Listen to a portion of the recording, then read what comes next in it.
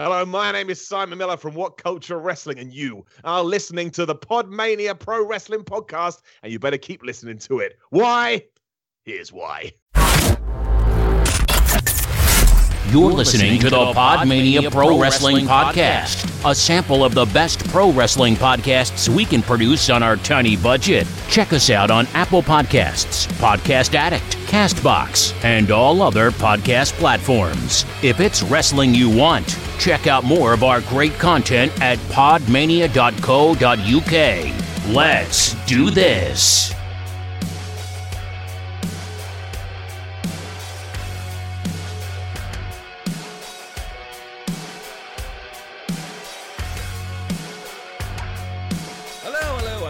And welcome to another episode of the Podmania podcast, Podmania episode 188. It is 9:30 on the 21st of May. It should have been 9 o'clock, but fucking hell, internet issues. But I'm joined by Garth and Chris, who are in a damn sight better mood than I am. Hi guys, how are you? Hi, I'm very happy. I haven't had a mental breakdown this week, which is rare for me. So, and we're on episode 188. 118, Garth. Said it, yeah. I definitely did not say 188. We've literally just celebrated our centenary. How would we have got to 88? That's what I was thinking.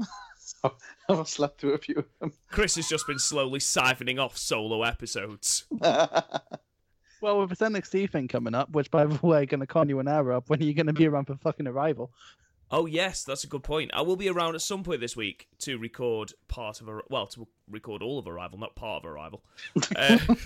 We just, to be fair, whenever I watch Arrival, I always stop around the time 2Kill come out. So it's weird because I always stop at the end of the Sami Zayn and Cesaro match. Maybe right up the start. You have no idea how prepared I am for that. I've actually watched the pre-show. Oh my god, there's a pre-show? Yeah, it's only half an hour long. Oh man, I'm not watching the pre-show, dude. Kevin Nash is on it. It's amazing. Well, you're really selling it to me now. Ladies and gentlemen, it's been a trying half an hour for me. I'm not going to lie. I'm sweating. I'm angry. I'm laid up with man flu. I'm just a ranty fuck today, which is a good job when you consider... Just today, yeah. Just today. Basically, I'm being the... How can I put it? I'm being the opposite to your positivity today. You're being like me. I'm basically being Garth. I'm being an angry old man, is what I'm being. What's weird is Garth has not said a bad thing about anything in the half an hour we had to kill before you got your mic sorted. Giving time, we haven't talked about the weird 1950s belt that the WWE have introduced yet. Right. Should we get started, guys? Should we actually talk about some wrestling? Because this week, It's been a weird fucking time to be a wrestling fan. And a busy time. And certainly a busy time. I think we should start on a slightly serious note. Obviously, this week has seen the death of two wrestlers, or two members of the wrestling profession. One in ring, which is always horrible whenever it happens. As a quick aside, to the people who share the fucking video, because fucking I forget to turn off fucking Facebook autoplay. Fuck off. I don't want to see that. It's very, very harrowing once you've seen the video. You think to yourself, I've just effectively watched the end of a person's life. I didn't want to watch a video, but like someone puts the exact fucking 5 seconds in which he dies up, and it's like, Jesus Christ. Yeah, it's not pleasant. We are, of course, talking about Silver King, who died in the ring at the age of 51 on the 11th of May, which was just after we put up our previous podcast. He's performing in Camden in England in a match with Juventud Guerrera. The video is available. The video was everywhere for a short spell of time. I don't know why people felt it was necessary to put this up, but nevertheless they did.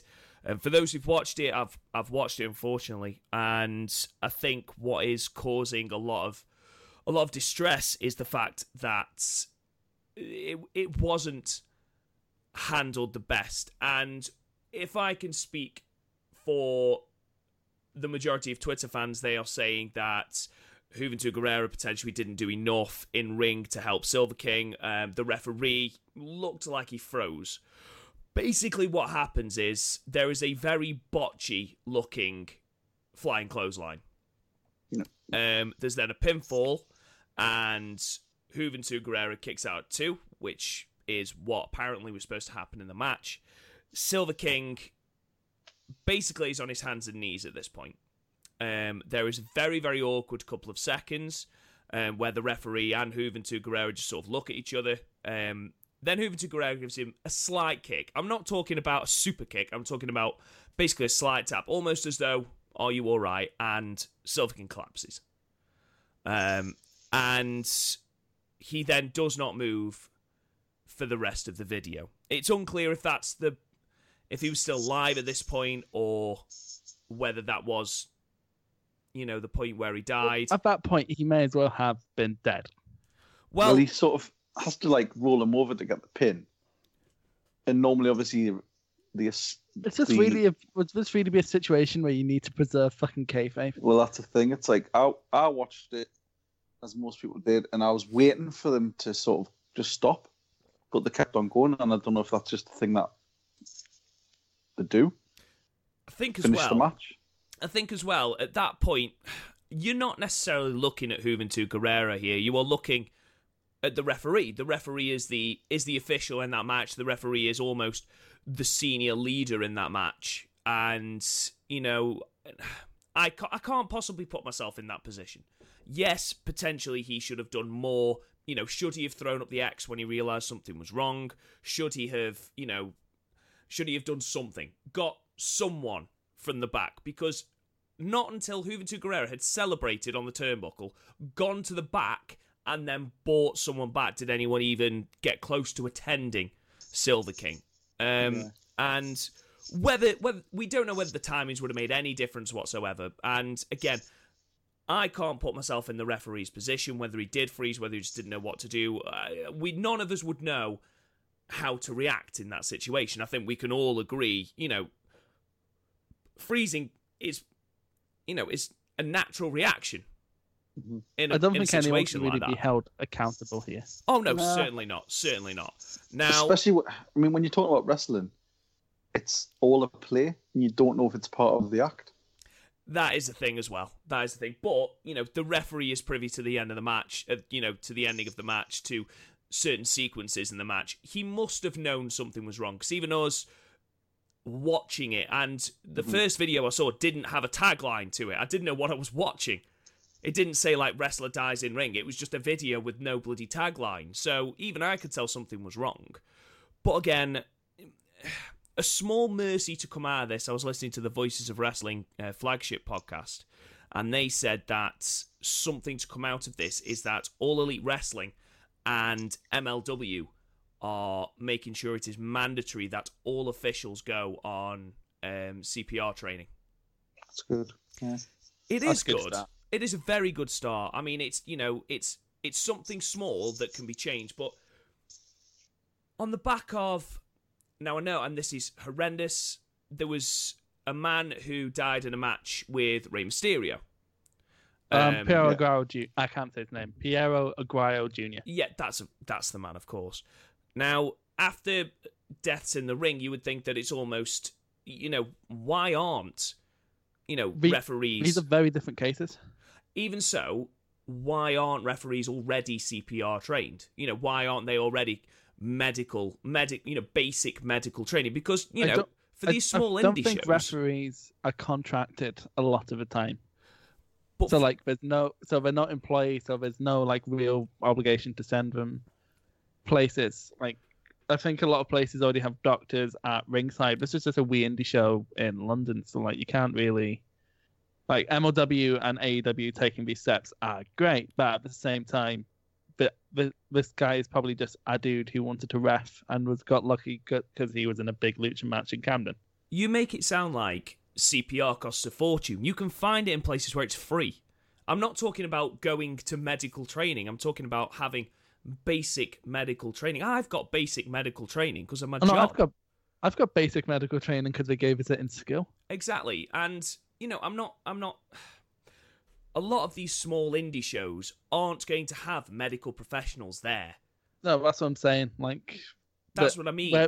When this normally happens, things really changed after Masawa died. But for small shows, they can't afford things like that. And then and like they can't make sure every referee is. I think it's just a harder thing to do on a smaller show.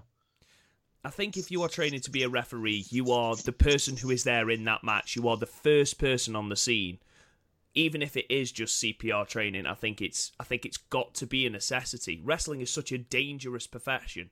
You know, fuck people who say, "Oh, it's all fake." Fuck off. Okay? You know, it's a dangerous profession. You are gonna have injuries. You are gonna have things that, yeah, of course, you know, knowing CPR isn't necessarily going to save anyone's life, but it could prolong it till someone who actually knows what they're doing gets there. Because the amount of time between the pinfall and someone coming from the back is an astronomical amount of time. And it's somebody must have saw something. I think that might be because like wrestling shows of people are trained to deal with like if a wrestler breaks their leg or has a nasty landing on their head or something, but not made to deal with like a heart attack or a stroke or what have you. I'm not necessarily saying dealing with a heart attack or a stroke. You know, well, that's what killed Aguayo Jr. I mean, okay, that's fair enough. You can't do anything about that, but you can, you know, even something like rolling them into the recovery position or doing basic CPR. Mm-hmm. That should be something that is mandatory in referees. Something that doesn't cost them. You know, you can find it for $10 maximum. You know, any local library does it. Any local fire station does it. And I think it should be made imperative that if you are going to referee a match, no matter how small, you take it upon yourself to be medically trained. You get a certificate at the end of it. Just present the certificate. Indie bookers, yep, that's fine. Get in the ring. Yeah, you're right. I think with the case of that, with the Silver King one, surely someone either like have or the ref would have said, "Are you okay?" And if there's no response, surely that's straight away. Like even the argument about break kayfabe doesn't hold up because WWE actually do it really well. They put a referee like after a big spot, or if someone looks bad, will just put their like finger beside the hand and will just squeeze it. Like just have like this ref didn't even appear to have any sort of contingency plans in the case of something might be going wrong. I guess I suppose it's just one of those things where you just think it's like it'll never happen to me kind of thing. Yeah, potentially, and I think it's just a case of fear and flight, isn't it? Yeah, and just not like obviously if he knew that it was happening, he would have done something about it. But I just think he just didn't click. It just didn't. We can levy some criticism towards the referee, certainly. But as none of us have been in his shoes and none of us know how we would have reacted, it's unfair to blame the ref. We don't know when Silver King died. And I think it's just unfortunate that a man who had such a legacy, you know, across the world, you know, he's won titles in AAA, CMLL, WWA, and All Japan. And he's performed, you know, in quite an exposed spot in WCW.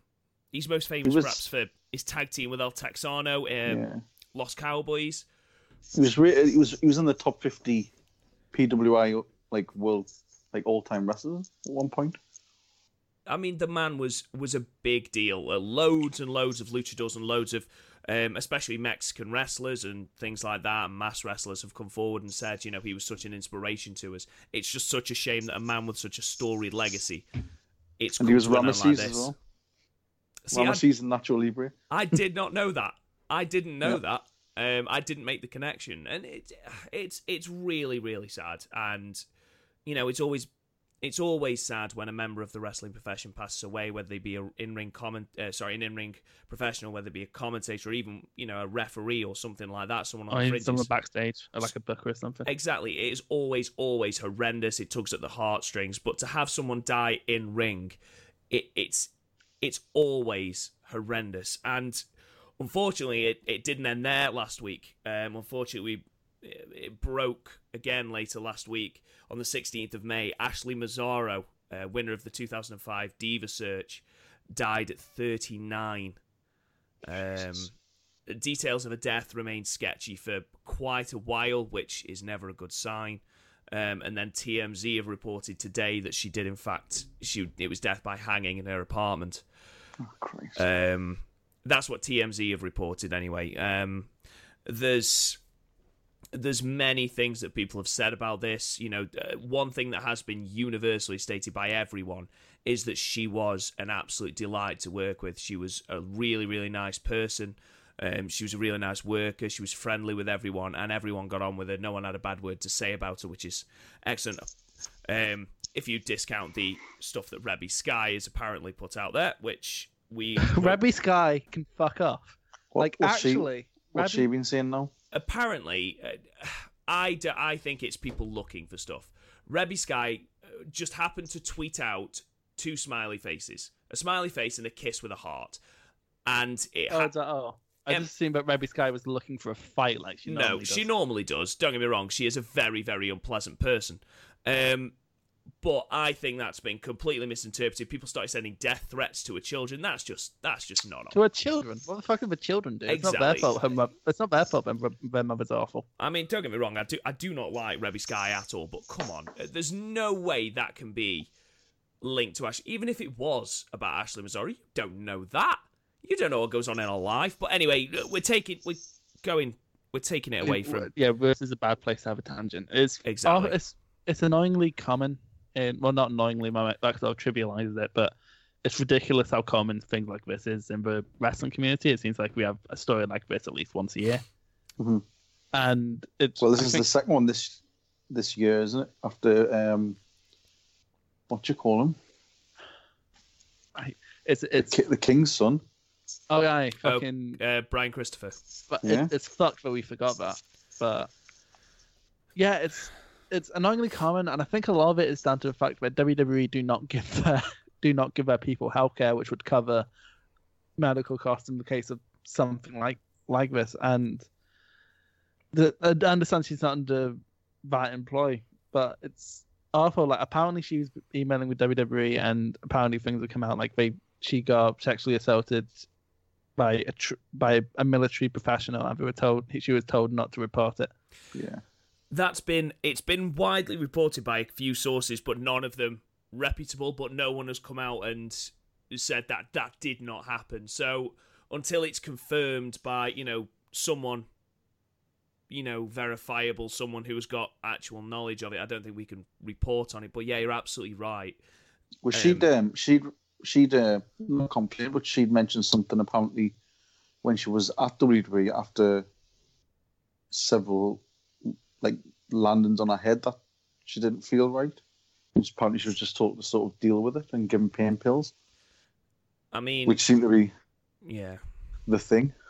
Well, if the story of her being if you listen to the story of if you read the story of the alleged attack, whether it happened or whether it didn't,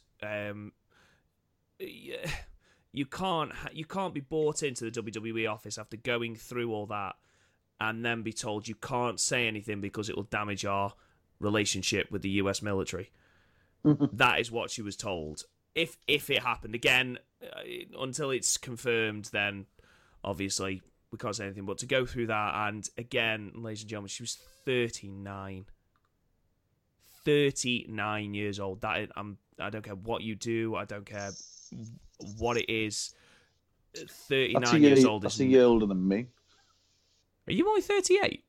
Yeah. Oh. I thought you were 50. I know I look more distinguished, but genuinely thought you were 40s.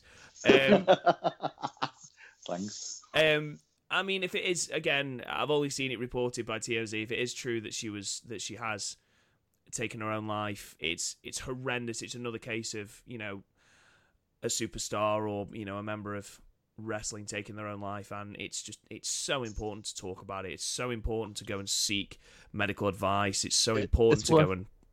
It is worth saying, coming off of Mental Health Week, and also Teresa making fuck off, but that's a side thing.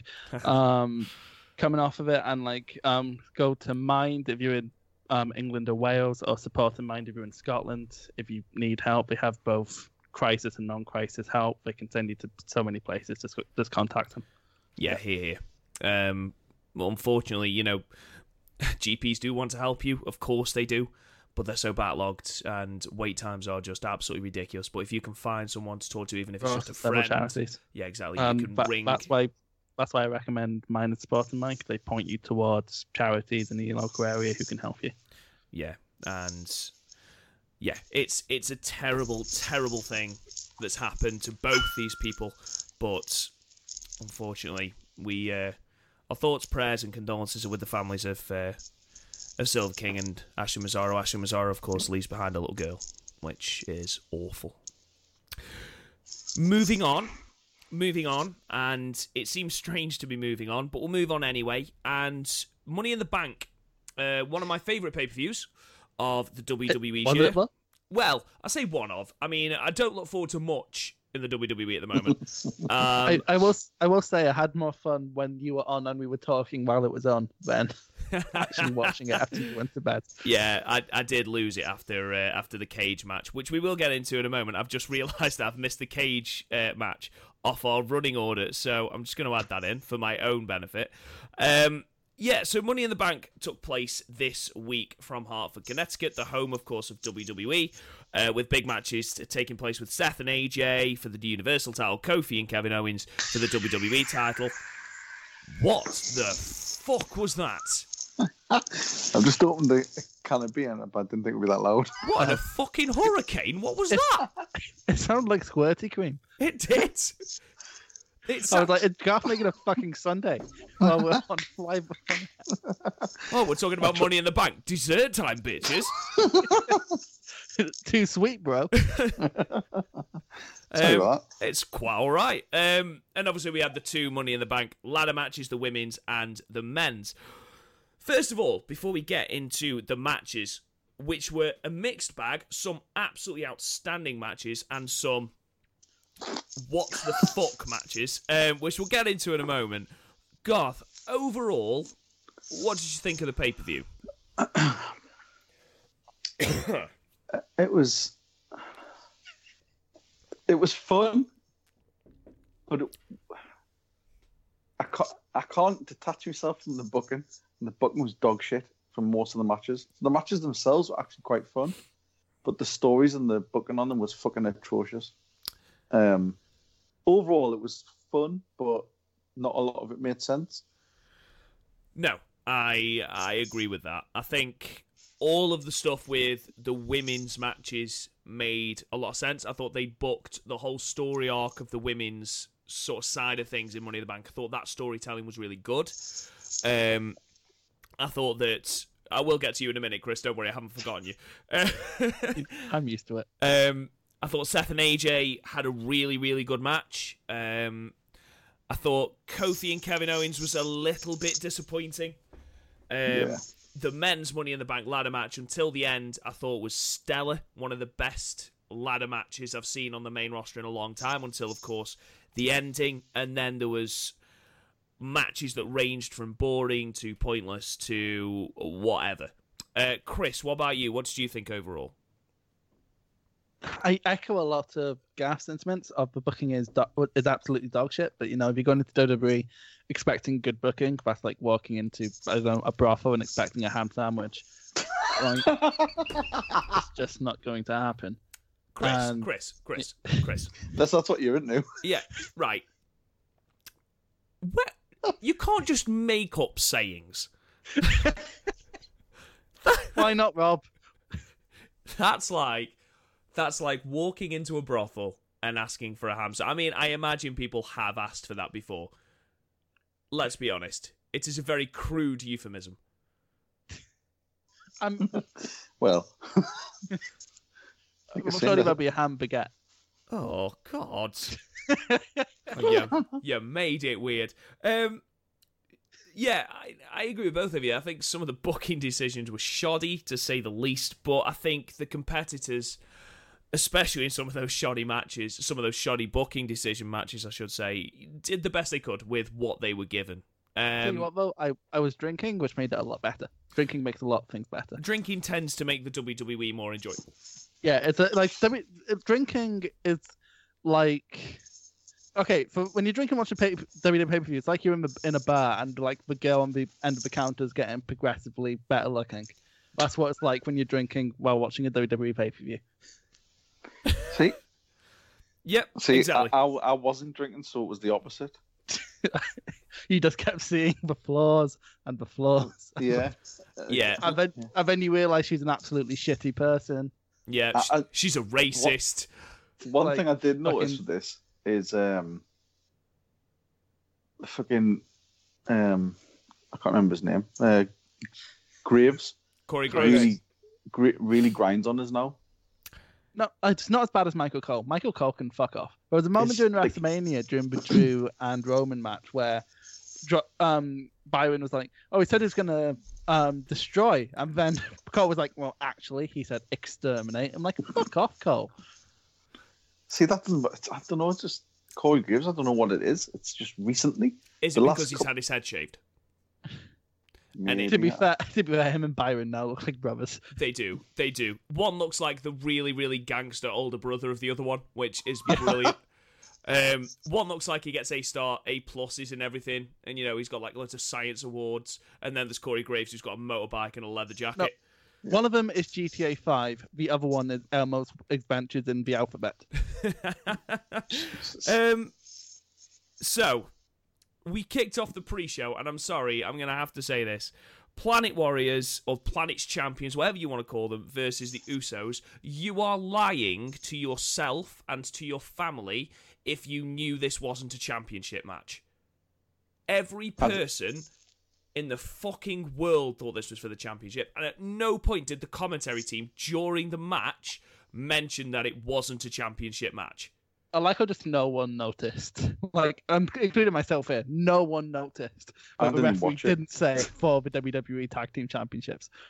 Everyone was just like, what? Daniel Bryan has gone from being in one of the main matches at WrestleMania to being on the pre-show of Money in the Bank. Sounds like the WWE. Although, you could have cut one of these, this is the one card where I'd be happy with the cruiserweight match not being on the main show. Oh, I was going to mention that. Jesus Christ! Of all the cruiserweight matches to put on the main card, we'll get into that. But surely, the Planet Warriors should be called Captain Planet. Captain Planet, yes, I agree. It should be. I've got nothing to say about this match. It was pretty much as by the numbers as possible. Although Daniel Bryan still makes it interesting. Like, he catches things really well, and he has an excellent timing. Like, any Daniel Bryan match is great to watch because he's just one of the best in the world. And of course, Rowan's getting better. He was wearing an absolutely sick Slipknot shirt, so well done, Rowan. Continue to represent the metal community. Imagine if he just starts. Imagine if the more he's hanging out with Daniel Bryan, the more hippie-ish his music becomes. He likes Grateful Dead and Jethro Tull.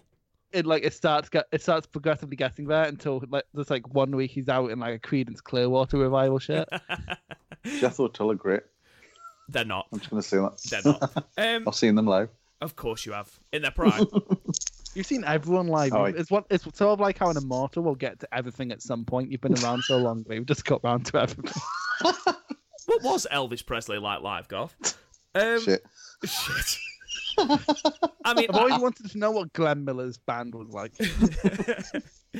I've got absolutely nothing to say about this match, to be perfectly honest. It was by the numbers. I don't think we can give it anything higher than a 5, in my opinion. I'd give it a 6 because of the dives. I'll give it a 5 because I didn't watch it. Outstanding. That's good enough reasoning for me. Yep, concede that point, Chris. We then moved on to, right, this is my favourite bit of the entire show, okay? So at the end of the pre-show, with about 2 minutes to go in the pre-show, we get Naomi coming down, dressed as a member of the Teen Titans, I think, a Bumblebee from the Teen Titans. Sick looking costume, fantastic. She's got the whole, bring it to the floor, and, you got the whole crowd going. It was amazing. You got all that going on. And then, as she slides down the ramp, the pre-show finishes. Now, that's fine, okay? You're getting people into it. Oh, great, it's the Women's Money in the Bank ladder match first. I'm going to watch the show. Brilliant. Okay, there's then about a 2-minute interval between the pre-show and the main card. Then, before the main card starts, you've got the intro package. Very, very well done, by the way. Then we cut to the announcers for some unknown reason. I was very happy because Michael Cole wasn't there, but that got ruined. Yeah. I mean, and this was after the then, now, forever thing that they got already. Dun, dun, dun, dun, dun. I love that. Now, at this point, we are at least 5 minutes removed from the end of Naomi's entrance. Nobody else has entered the ring, and Naomi is standing in the middle of the ring on her own, just completely lost in this sea of people. And she's just looking like, what is happening? And then they went, Naomi! And she just started to dance again with the lights on. It was the most awkward. She must have been standing there on her own in the ring for a good 5 minutes just going, do I carry on dancing? I mean, do I just... do? Which, by the way, is not a great theme song when there's no fucking lights off. So, somebody's just totally pulling a rib on her. Yeah, we're just going to leave you out there. It's actually the men's match first, but go on, Naomi. Probably Kevin Nash. With his fucking punches. So yeah, we opened up with a women's Money in the Bank ladder match. This was quite concerning to watch.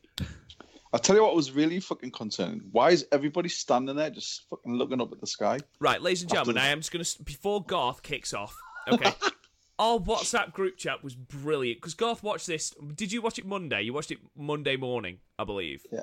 And it was brilliant, because I would occasionally look at my phone while I was at work, and I'd just see 14 messages off our WhatsApp group of Garth kicking off about just this match. It was just this match. Not the main event. Not the fact that WWE are having a new title. No, just this match. I have never seen the man in a year and a half of doing podcasts with him. I have never seen this man get this angry. It was absolutely outstanding. He took to Twitter, he took to Facebook, he took to the WhatsApp group. This is ridiculous. You know what was even better was we accidentally spoiled it for Garth. Oh, yeah, we did.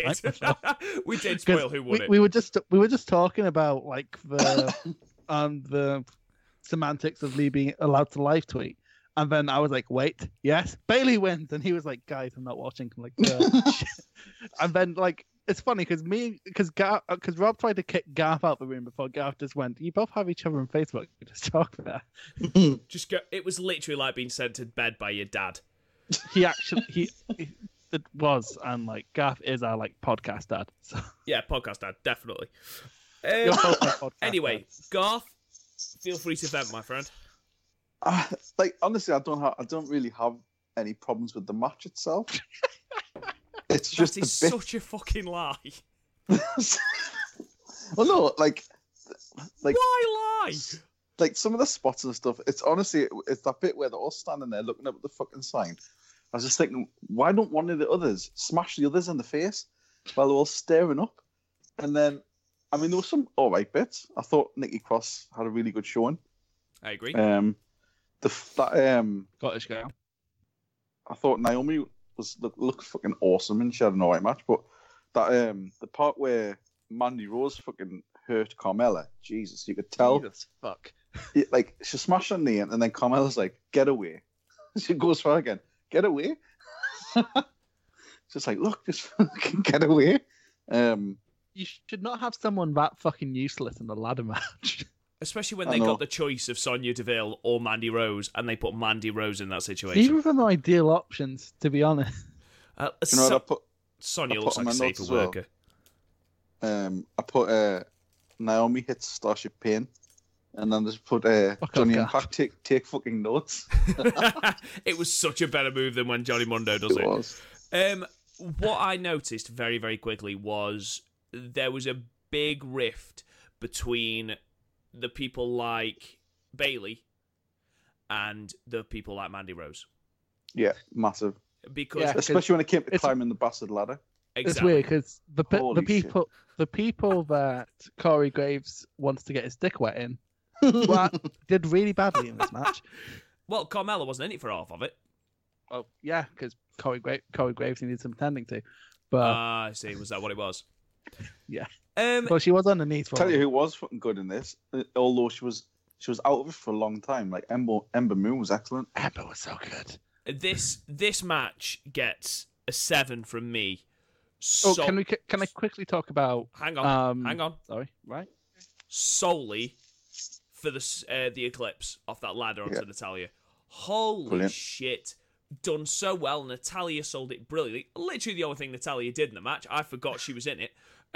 Great move. Fantastic spot. I'd have loved Ember Moon to win it, but never mind. Chris, carry on, my friend. That Dana Brooke bit where she fell off the fucking ladder while holding the briefcase. And like Mandy's there. So it's obviously what I'm going to do is spot that fucking complex with Mandy around because she can barely fucking do a clothesline. So Dana Brooks is hanging on. I'm like, oh god, we're gonna see a fucking horrific injury here. She managed to get it on, so big ups to Dana Brooke. I was just like, oh no, Dana Brooke is gonna like get seriously injured, and I don't care. Tell you what, I want coming out of this match. I want Ember Moon versus Nikki Cross. It would be quite good because they were stiff as fuck with each other. You know, I want after this Nikki Cross and Ember Moon getting you. Nikki Cross has a weird fucking character going now, where she's Alexa Bliss's fangirl. She's like a mate, and then she gets in there, and she's all crazy. Yeah, and Alexa Bliss is going to turn on you, Nikki. It's what she fucking does. 100%. Is I expecting Rob not to be late for a podcast? I'm expecting Chris to have a decent Twitter handle. Hey, break the fourth wall, boys. Yes, lads. My friend Jen really likes my Twitter handle. I'll have you know. Of course she does. She doesn't like wrestling though. No, but she did listen to our podcast to see what it was like.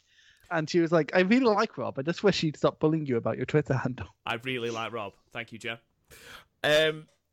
So, star ratings. 6. I'll concede 6. That's absolutely fine. We didn't mention the fact that they kept moving the fucking ladder all the time. That's because you're the only person it bothers, Garth. It really does. Yep. Or the fact that Mandy Rose didn't climb the fucking ladder, got out the ring and ran up the ramp. What the fuck? Can we also talk about her weird open mouth thing? When she was looking up at the ladder and just had this weird open mouth gulp going on for looks some like a guppy. unknown reason. She looked what? Like Duffy? Yes, she did. No, a guppy. I thought she looked like Duffy. No, I've never seen Duffy. I wouldn't know. And I think I sent you a screenshot of my notes and Bailey won it. Oh yeah. That's what boo boring. Oh, I loved the Bailey one. It gave me hope. It gave me hope. But honestly, I have no time for Bailey at all. It's not. We're not stopping her now. She'll celebrate on the floor. I mean, I disagree with you guys. It's not often I disagree with you. This is the and agree with me. Yeah, well, and agree with you. Yeah, it's so long since Bailey has been hot. They have done everything they've possibly been able to destroy Bailey and this character. Just leave it.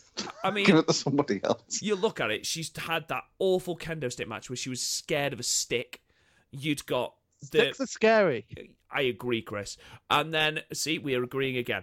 And they had that fucking abhorrent, that awful Bailey, this is your life segment. Heel turn.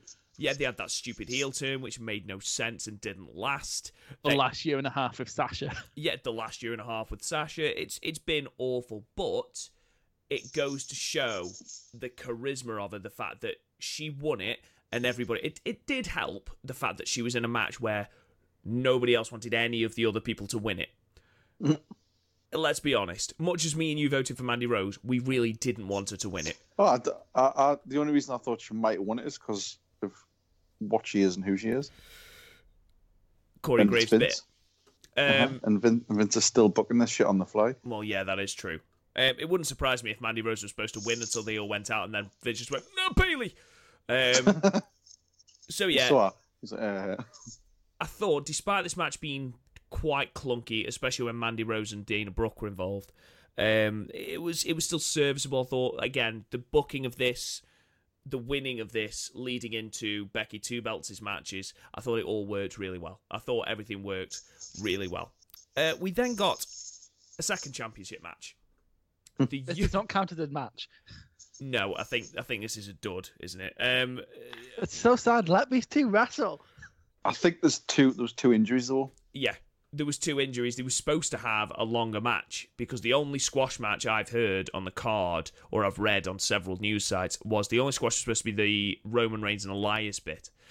Samoa Joe and Rey Mysterio were supposed to have a bit of time, but it pretty much as soon as Samoa Joe broke his nose and blood started pouring down his face, they called it and said, no, sorry, you're going to have to do the spot now. So they did the spot, and then Samoa Joe, once he'd been pinned, went to the back, got tended to, and then was allowed to do the run-in and the beatdown. Apparently, Ray was injured during the Hurricane Rana sort of spot. To be honest, it looked like a messy Hurricane Rana anyway. And to be fair, Ray's knees are more delicate than my mental state. So, yeah, I mean, to be honest, it probably would have been an alright match. It would have been. I think Joe would have probably continued. I don't think that nose would have bothered him. Well, look at that match at TakeOver the End, where they kept having to stop the match because Samoa Joe's face just kept pissing blood. And he's like, "Get off!" He's such a badass. I love it. I mean, overall, I'd love to see a Samoa Joe Rey Mysterio fight, an actual match. It looks like either Rey Mysterio is too injury prone, which why give him the title, or they're trying to move on from this whole thing, or they're trying to get Dominic. I think we're going to see the debut of Dominic soon. Yeah, they wouldn't be doing all this if Dominic wasn't going to debut soon. And he's they should have just had this match end, not like just have it a DQ or something, and then have the proper match at another time. Yeah, I agree. But I don't know, like, it was just a bit of a damp squib where sort of expecting a bit more. Yeah. Oh my God! Right. Is this your turn? It's one of them. This was a dog awful match. Dog awful, dog shite match. I'll tell you what was good about this match. What? Nothing? Sammy on commentary. Yeah. He's really good. Yeah. I really enjoyed it. So we're talking about Miz versus Shane McMahon in a cage match. Now, you're looking at one of the safest workers the WWE has in the Miz. Yeah. And Shane McMahon. The man is 50. Doesn't look in shape and is gassed all the time. This match, I don't think I've ever, since Big Boss Man versus Undertaker from WrestleMania 15, seen such a boring cage match. Yeah. This is supposed to be the culmination of a feud. Well, it's not even the culmination, is it? Because Shane fucking won.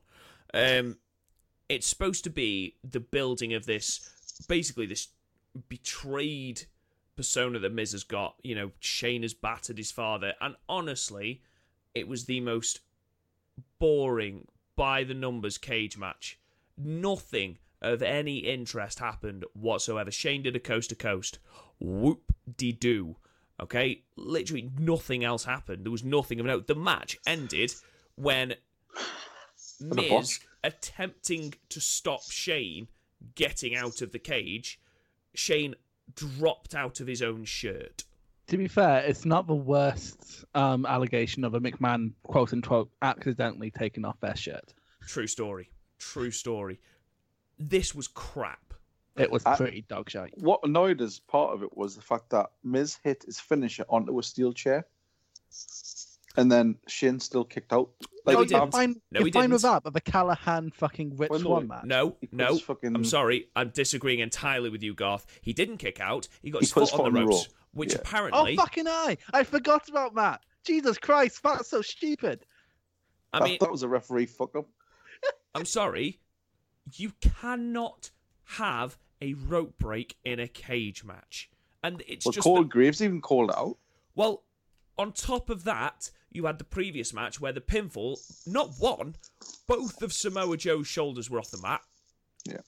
It just referee botch. I assume the Samoa Joe one is a work to carry on that feud. This just made no booking sense whatsoever. And just, what? Why, guys? Why? Like, throughout this whole thing, and this is something that WWE becoming increasingly more guilty of, finishing moves are not protected in any way now. No way. Like, they don't finish matches half the time. But the Callahan doing his finish on the apron 2 minutes into the match with Strong, that's fine with you. Nah, but that's not... That was a hardcore match. It wasn't... He didn't go... This was a cage match. He didn't go for a pin. He did the move... And he should have. And then he did the same move on the thingy, on the ladder in that match, but this happened not just in this match. There was like 3 other matches where people kicked out of finishing moves, and it's fair enough. Like, have one match where you do it, but not all of them. No, I agree with that. I can't give this above a 4. That's very fucking high. I'm giving it a 1. I'll give it a 5. Just sort of as just an average cage match. It wasn't like the shittest. It was. Let's give it a 3. I mean, I'm not going to cry over it, so. You might do. I've been beaten up several times in my life. Some of them I had more fun than watching this match. Yeah. I've had more fun beating up Chris than watching this match. What happened in Blackpool? It really did. Now, the Cruiserweight Championship. Before the match, go on. They had the bit with Sammy hanging up. Oh, yes. Why wasn't that Bray Wyatt? That was a very Bray Wyatt move. Because I wrote down, I've got written down, haha, Sammy hung upside down, Bray ? That's what I thought. I thought it was going to be Bray. Yeah. To be fair, we still don't know it's not Bray. Unfortunately, I don't think. No, it was, because it was confirmed on Raw. Well, I haven't watched Raw. I doubt many people did. I did. Why? It wasn't too bad. I watched it on like sort of double speed. Double speed? Did it make Baron Corbin look like a decent wrestler? Nah. No. The problem with Baron Corbin isn't how fast he goes. Yeah, but you get through his matches quicker. We got the Cruiserweight Championship now, and both me and Chris have the same opinion of this. You had Buddy Murphy as your champion against Akira Tozawa, and that couldn't make it on the main card. But you put the belt on Tony Nese against Arya Daivari, that needs to be on the main card. What? Tony Nese is fucking great. I like this match. Tony Nese carried Arya Daivari in this match. This was another one I felt was so dull. It was so dull. I think if WWE didn't have such a stacked fucking roster, I think Tony Nese could easily be like US or IC champ. No, Tony Nese is amazing. Like, he's properly good.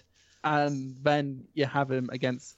But the thing is, 205 still has a great roster behind them. What, they have Noam Dar, Jack Gallagher, who else? Brian Kendrick's still there, I think. Yeah, Akira Tozawa. Akira Tozawa. You could still... You're not using Buddy for anything, so you could have him have his rematch. Sorry, go on. Like, I know they had it on 205, but like, there's so many better choices. When I'm above 205 pounds. I'm a better choice than fucking Arya Daivari. He doesn't offer a lot, does he? Apart from a Poundland Rainmaker.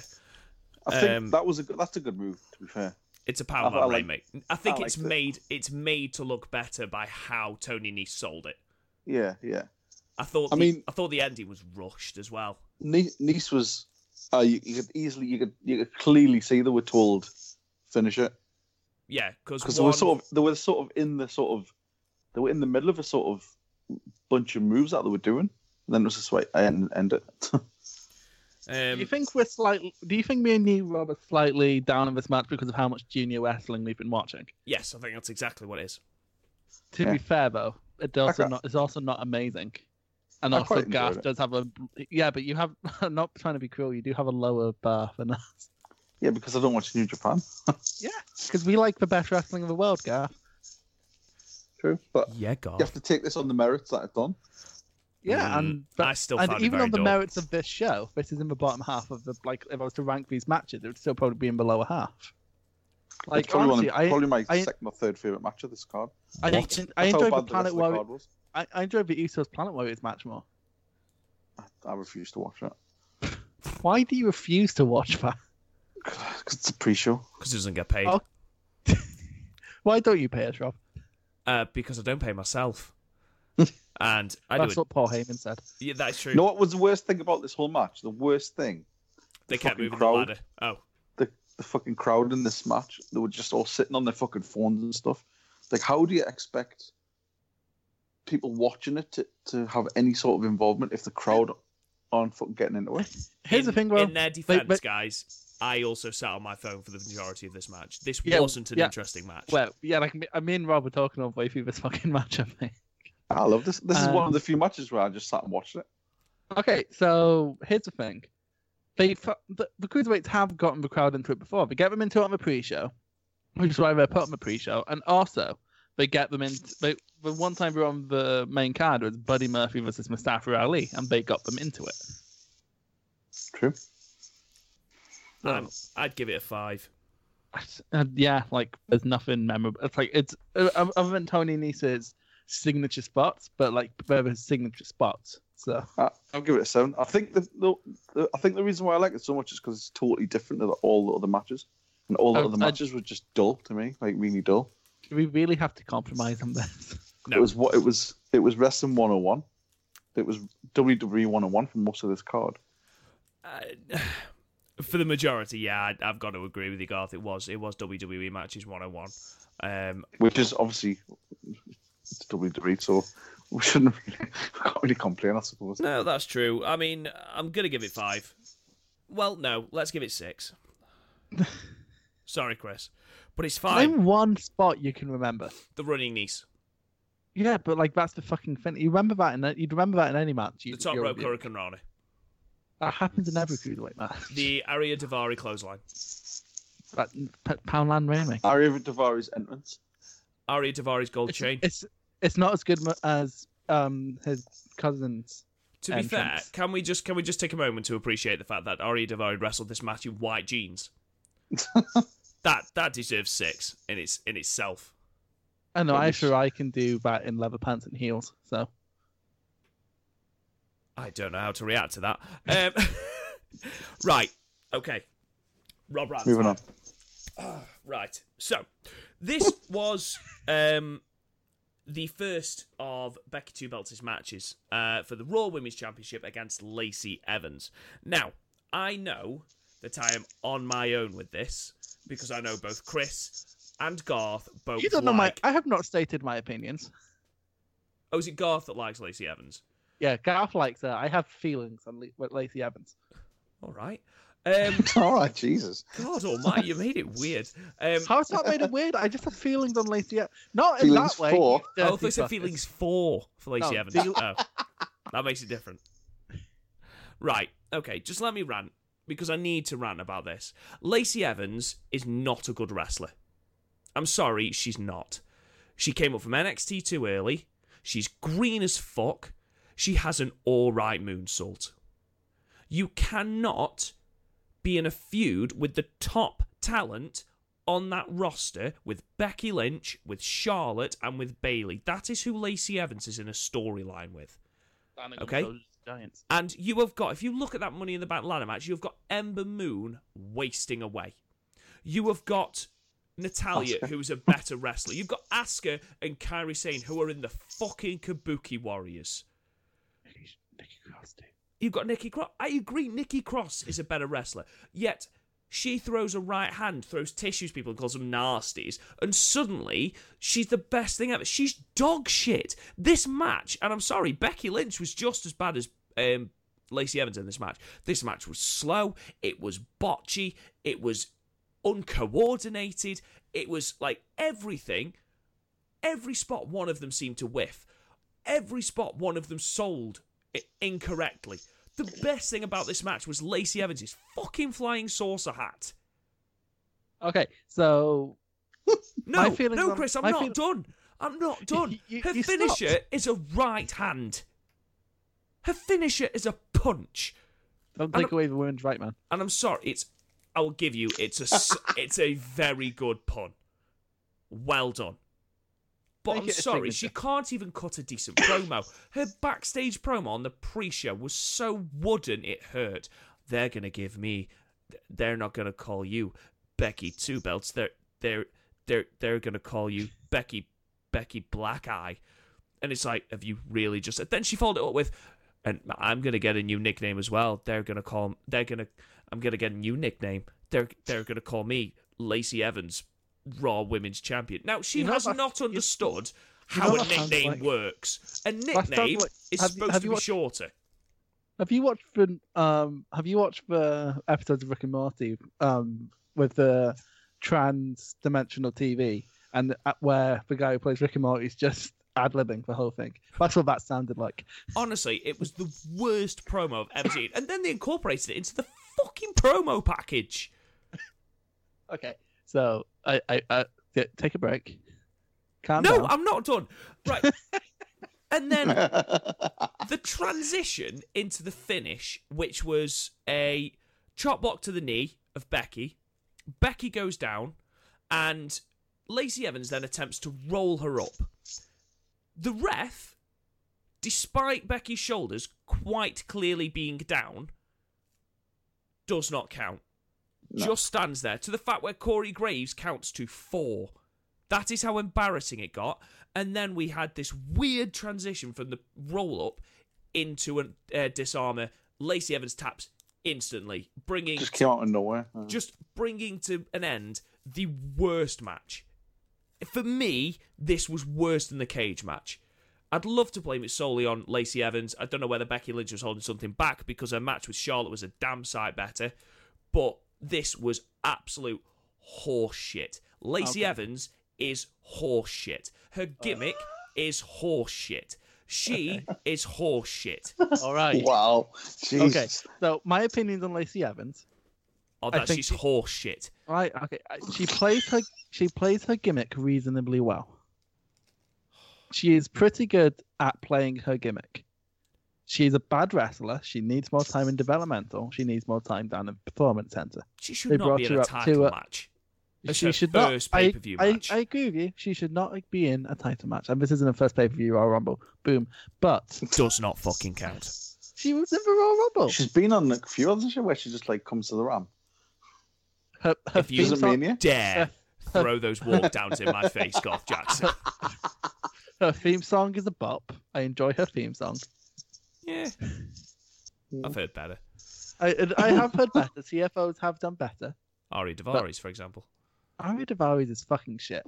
But Ari Daivari is that one song I keep hearing in 2K19, and it's like, oh, that's shit. Why does that keep getting played? Oh, it's Ari Daivari. I need to turn it off when I go into the jukebox menu. But it's like anyway. SmackDown 2000. It's like SmackDown versus Raw of 2006, where it was always Trevor Murdoch.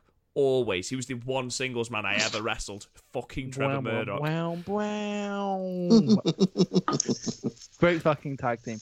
Anyway, so and she's not good. This is a really below average match. I don't think you can blame Becky. She's not known for her carrying ability. I think the champion should be able to, though. Yeah, I agree. You'd think, but also have you seen what Lacey Evans can do? Like Lacey Evans nothing. Lacey Evans is the worst women's wrestler that WWE have on contract. Wow. We have just completely slagged off Mandy Rose. Okay, and Dana Brooke.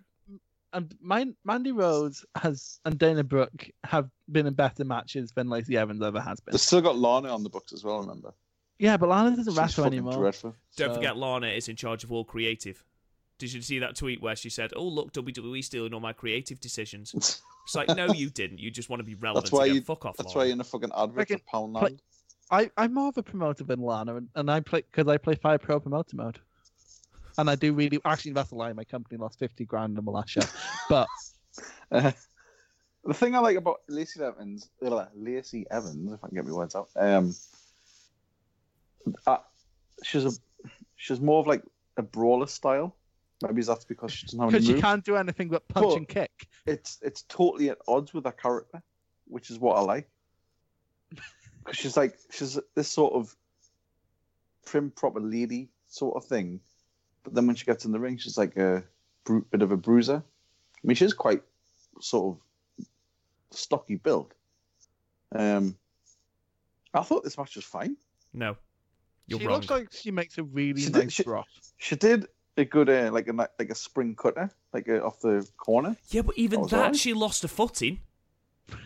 She ran out the ropes on it. It was fine. No, you're wrong, Garth. I will disagree with you on few things, and I my friend. love the gimmick where she came out with her money guns. I like that. That I will grant you. That was cool.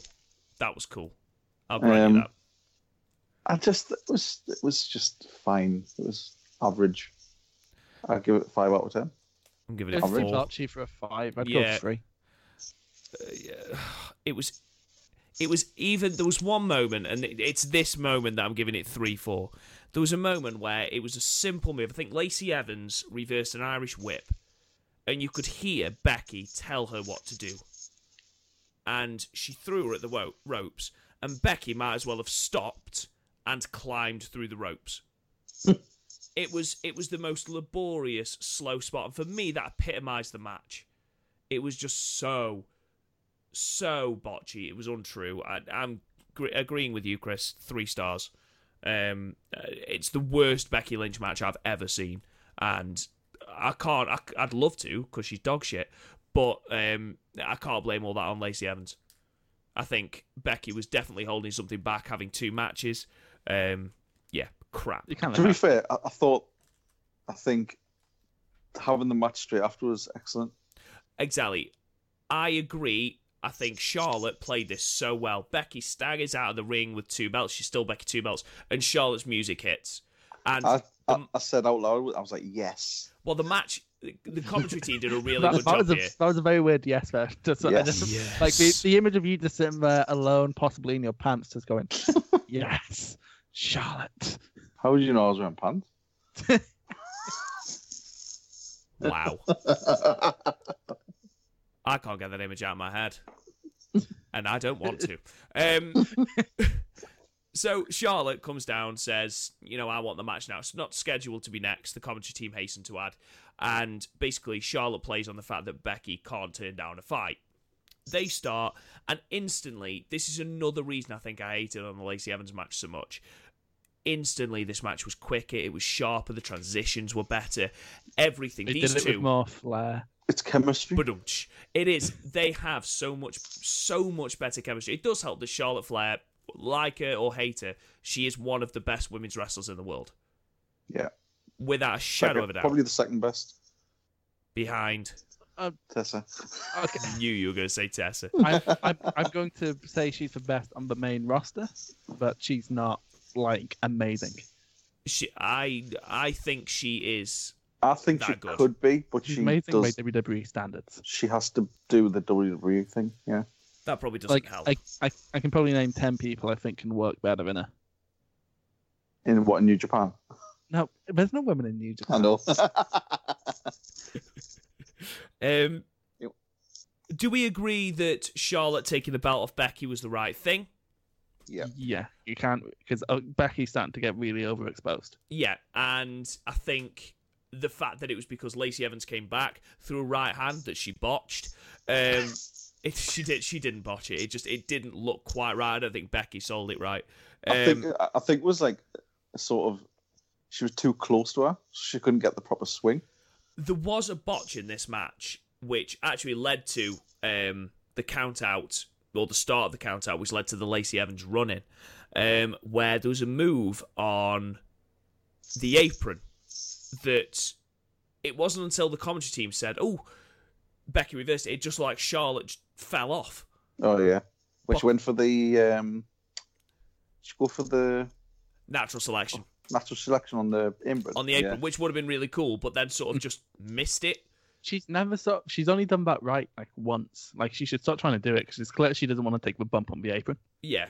Lacey Evans comes down, hits Becky with the women's right.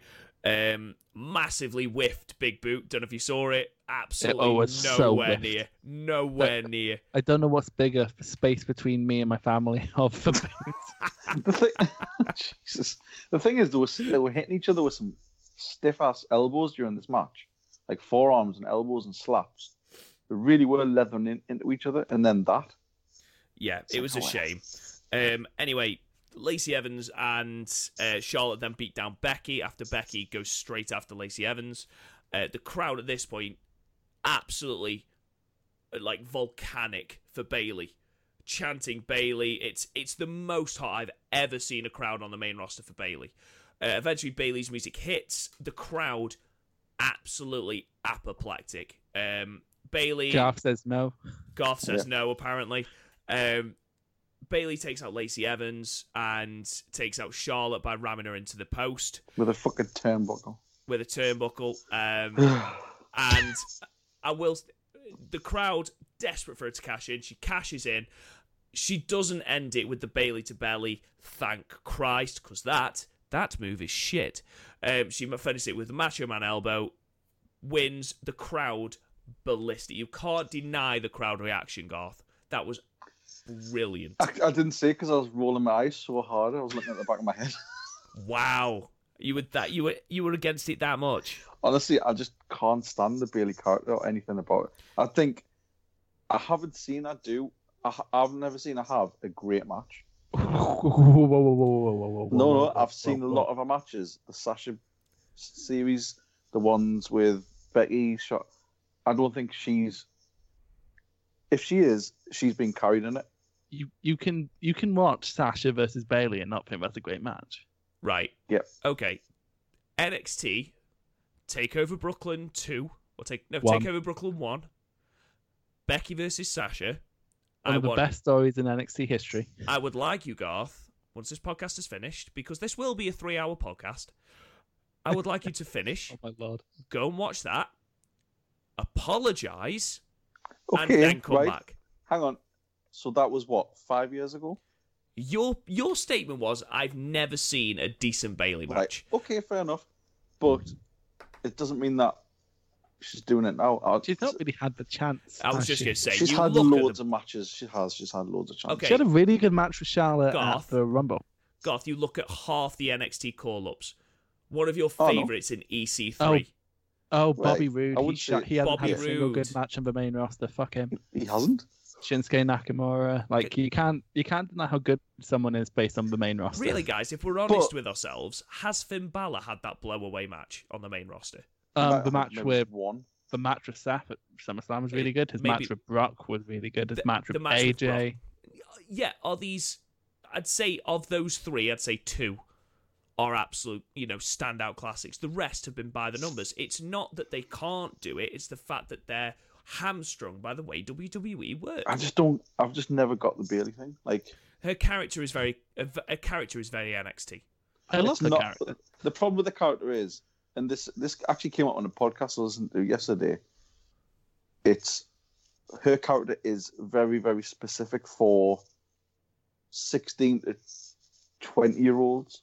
It is aimed at those people, that group of people. So they're the ones who really love it, and the kids. And I just don't. Honestly, I just bounce off it so hard. We should probably move on because otherwise, Garth is just going to be complaining. Like even all those matches she had with Sasha, where I was thinking, one of these has got to be great.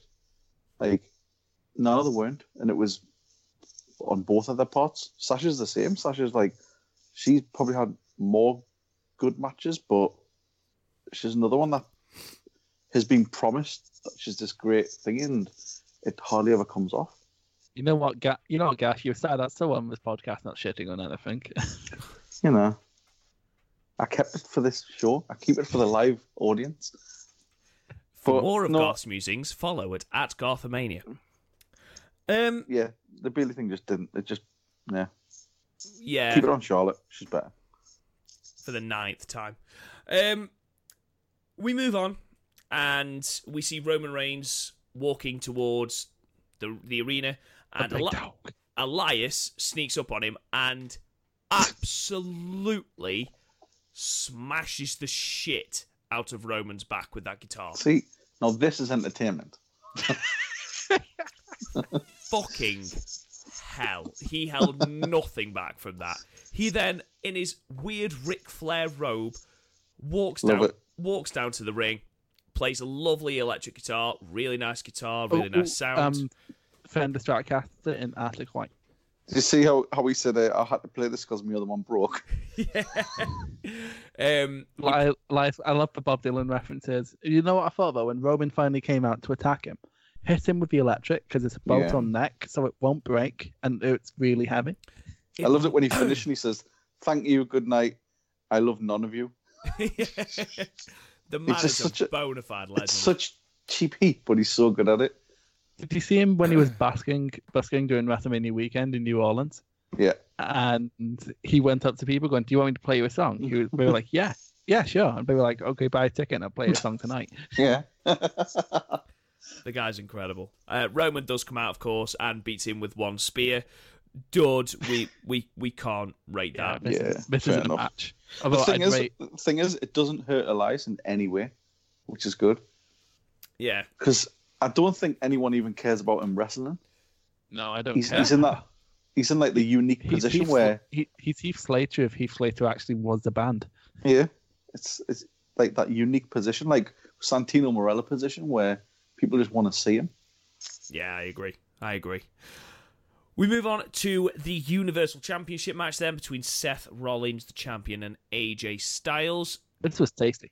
I thought this was a really, really, really good match. I thought the curb stomp into the Styles Clash was brilliant. Not quite as smooth as the curb stomp into the RKO, but still a really, really good transition. It could never be that smooth. No, but even so, they still made it look... Well, Chris, remember the New Japan New Beginning show where Jay White beat Tanahashi? Tanahashi came off the top rope to hit the high fly flow, and... Jay caught him in a Blade Runner and won. But we did talk in the review about how choppy it was and how it was seen very jarring. This didn't. No. They caught it so well. They did it really, really well. Looked amazing. And you could tell these were two top-class athletes. No, these were two top-class athletes trying, but also under restrictions. Yeah, absolutely. Yeah, like it's not like when you I'm sorry I bring it up at least fucking once a podcast. It's not like when AJ's facing Nakamura and you can tell Nakamura's not trying. Yeah. Here you can tell both men are trying to do the best they can under the restrictions given. It's funny because like I was watching it and halfway into the match I was thinking this is just standard WWE match. Oh no, you said it in the group chat and I was like but then it just flipped all of a sudden. It needs to build to a high gear, yeah. I understand. It's a very old school mentality, Gas. I'm surprised you never seem to get it. You do need to build. I know that, but I'm so not used to seeing that in the WWE world that I was literally expecting a finishing move to come from nowhere, and that was it. I was waiting for it because that's how it works. It's not like when you watch like wrestlers who are just allowed to have a match. There's always some sort of contingent, and this seemed to have been. Like the leash was lengthened at least. They were allowed to get, not let go. Allowed to go obviously. 7 meters in front of Vince. Yeah, like you see that. I love that, like sort of the corner flip reverse DDT that AJ does. He doesn't often do it now. No, he doesn't.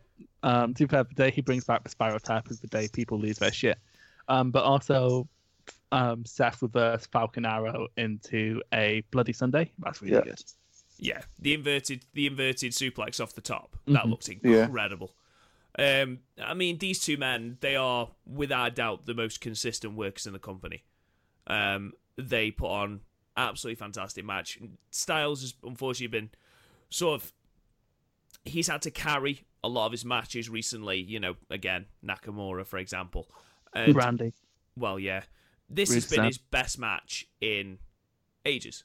Absolutely ages. Probably since Lesnar, yeah, exactly. So his matches with Joe were pretty good. His match with Cena was really good. I miss his Cena feud. I miss Cena just because Cena's allowed to do what the fuck he wants. Yeah. Well, that's the thing. He was pulling stuff out that he would never normally do. Mm-hmm. But the one thing that did irk us a bit, and I knew obviously it was never going to happen because Seth was the finish. But the fact that AJ Cortman did the Styles Clash, which he rarely does, didn't end the match.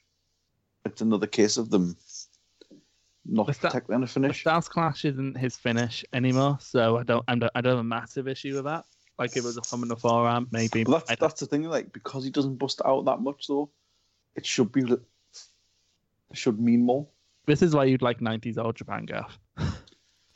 Well, it's just I don't know. It's again, well, it's like you say, it's the old school mentality of protect your finish always. So protect the moves that you don't bust out normally.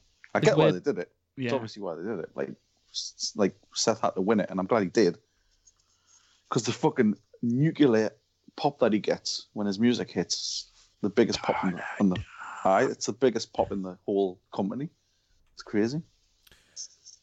I think the right man won as well. I think this feud should have been SummerSlam instead of Money in the Bank. I do agree, and I've said this before that I don't think they should have spaffed Seth versus AJ up the wall already. Seth versus Corbin for this pay-per-view. Why not?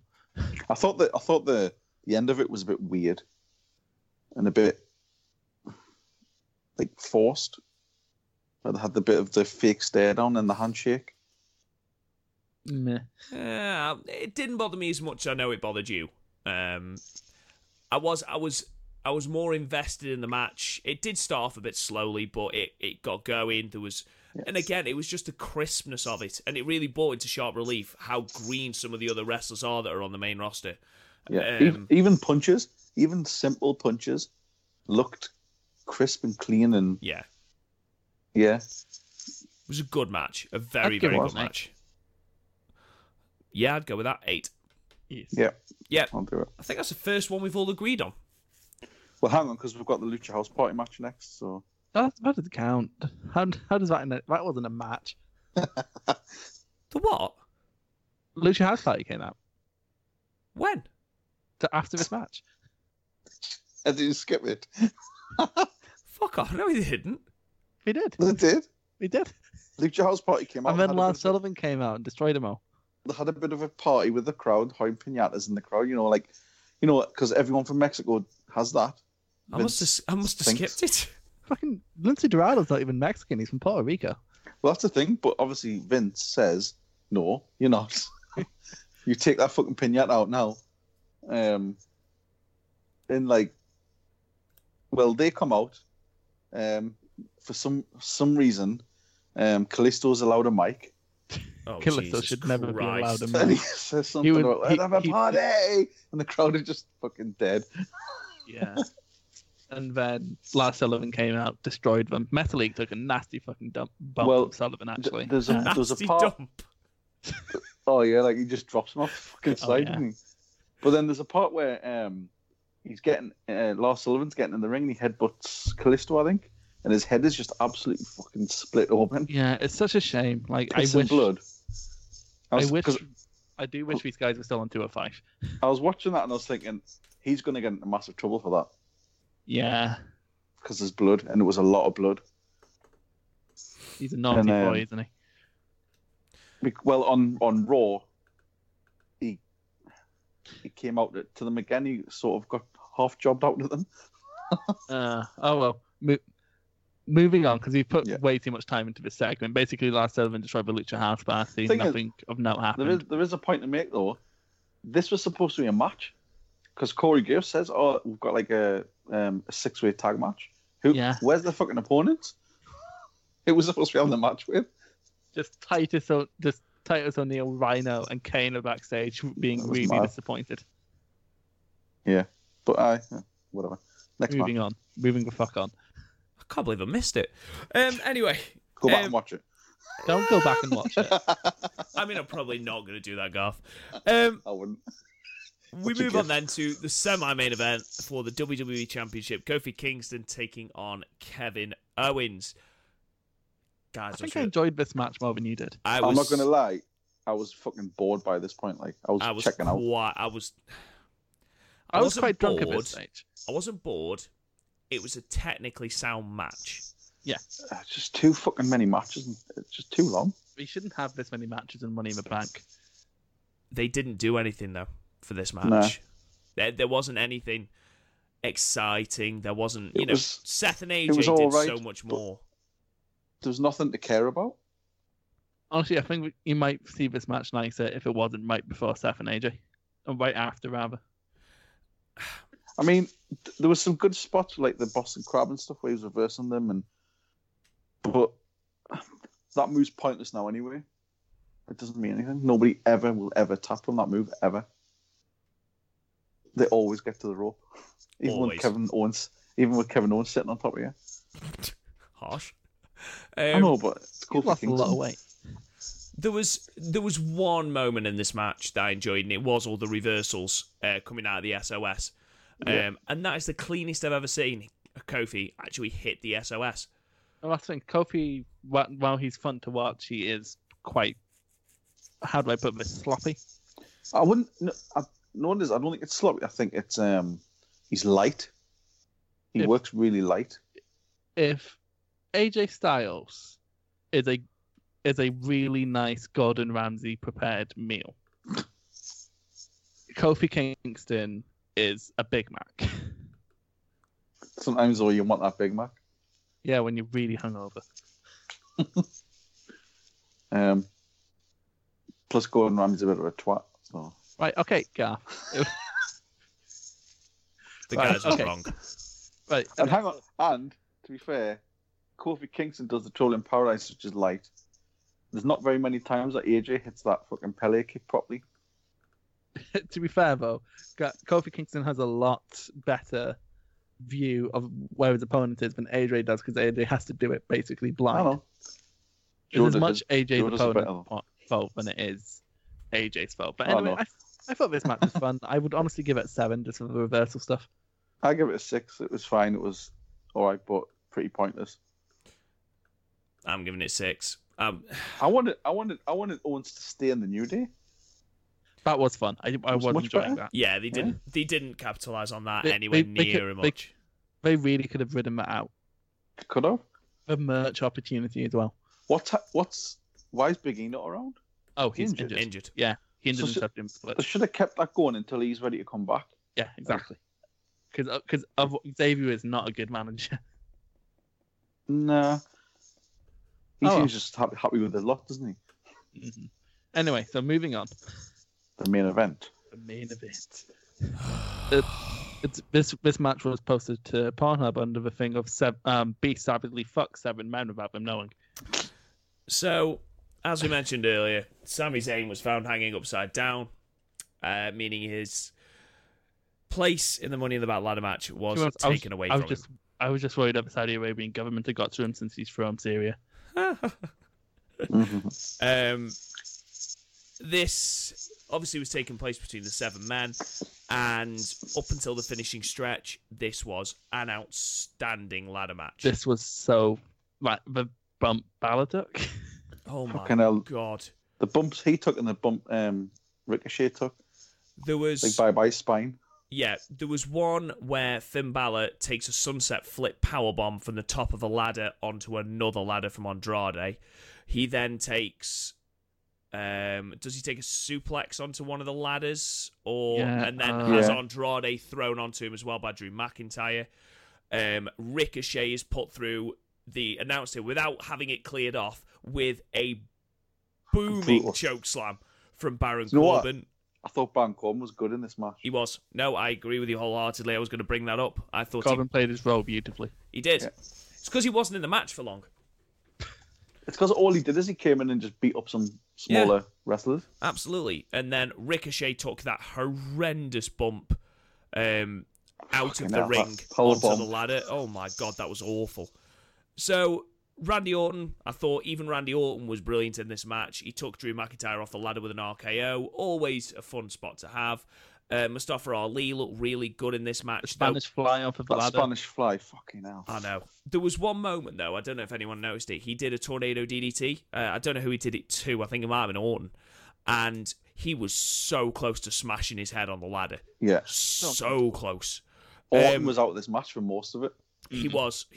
You could see, if you watch the replay as well, where because he's on the outside near the steps, and when Ricochet gets thrown out and through the ladder, you can see Orton's face. He's like, holy shit. He crawls over to him. He crawls over to him to make sure he's all right. Yeah.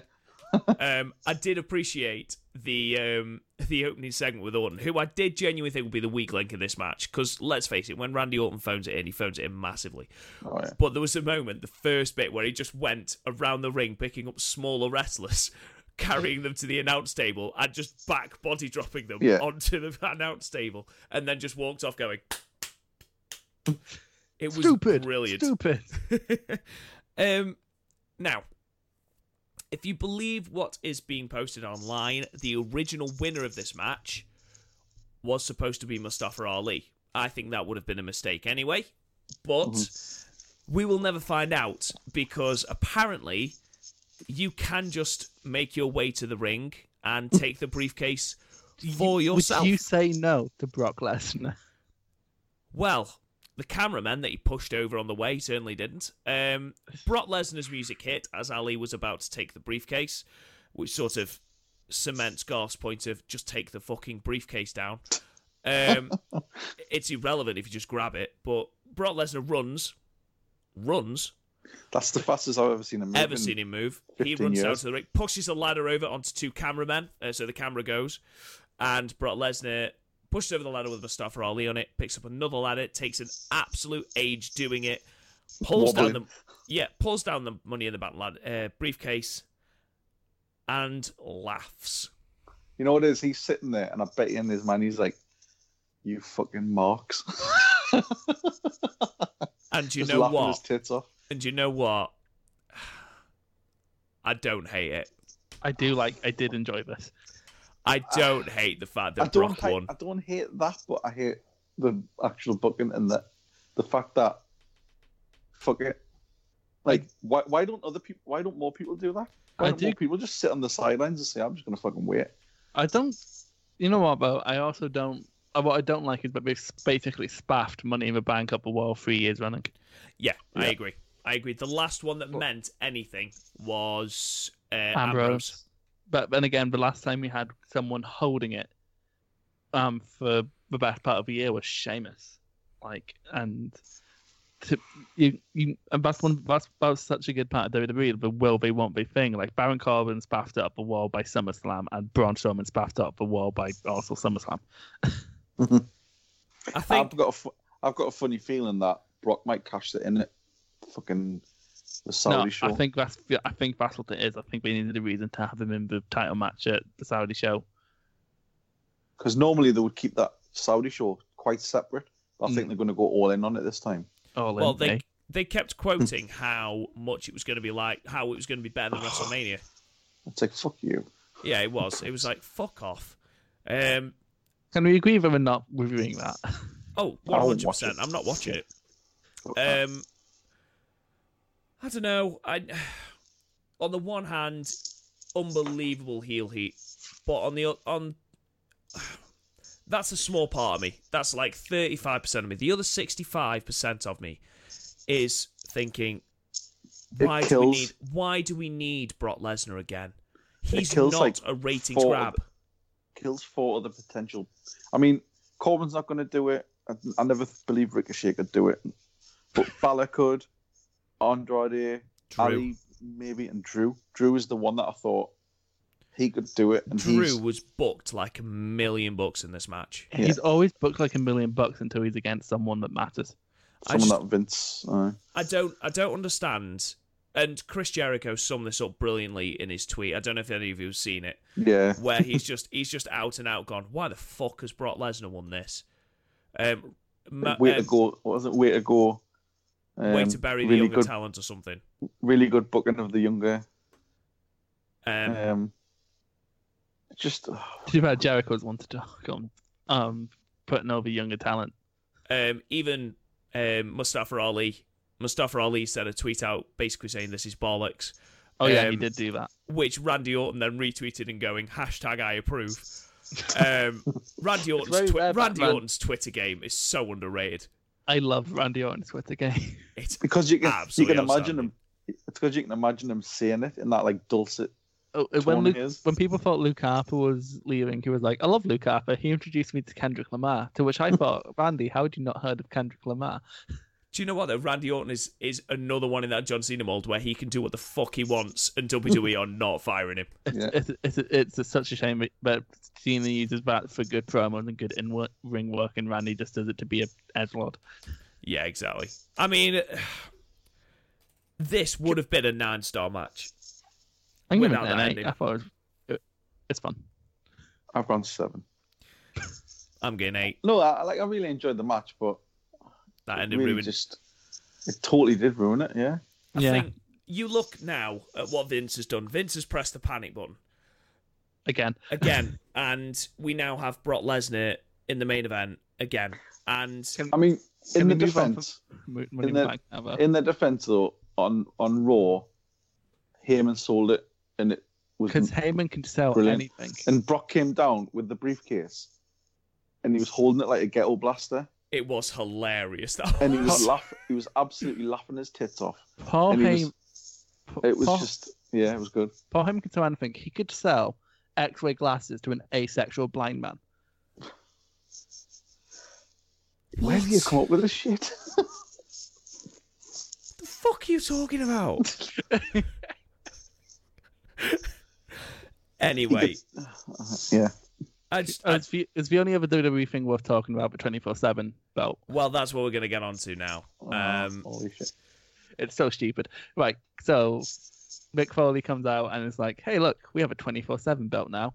Isn't that cool? And then the crowd absolutely fucking literally nobody made a noise at all. We could have designed a better belt than that. We have designed better belts than that. It is the most, there's only one word for it. It's fucking gross. It is horrific. It looks like the most noobiest of noobs has taken to WWE 2K19, wants to create this belt, and Mum has shouted them down for tea, and they've gone, right, that'll do. It looks half finished. It looks like a terrible gimmick coin. It is awful. Ridiculous. And the thing is, though, like, the idea itself isn't awful. Like you've said before, with how much WWE social media, this could be potentially quite fun. It's a bit of a clusterfuck. Yeah, but also, they're not going to go, like, full bollocks with it. They're just going to have, like, R-Truth doing something kooky. But they're not going to go, like, DDT. And they're not going to do what... this, you have to go DDT. They're not going to do what even Impact did, where they had... was it Johnny Impact and Austin Aries, like, go at it at a press conference sort of thing? Yeah, or, like, even, like, ICW had a match between Joe Hendry and Chris Renfrew that went on for about 30 days. Yeah, I mean, they should have, they had, like, vlogs going up of Chris Renfrew looking for Joe Hendry, and then, like, Joe Hendry's butler going around, looks up, and he's like, oh, God, I'm on Renfrew Street, and starts running because he's scared Chris Renfrew lives in Renfrew Street. The whole thing about it is, though, there's got to be a ref there, and it's basically a jobber's title, so it's all just the nobodies. But, like, I'm fine with the concept of this, but you do need to go complete comedy bollocks. Like, you need to go, like, the DDT Iron Man belt, who have been held by tables, like, puppies, and the belt itself. It was on... They did it on Raw, and it was fun. I mean... It's going to get Tyson very quickly. Titus O'Neil won it.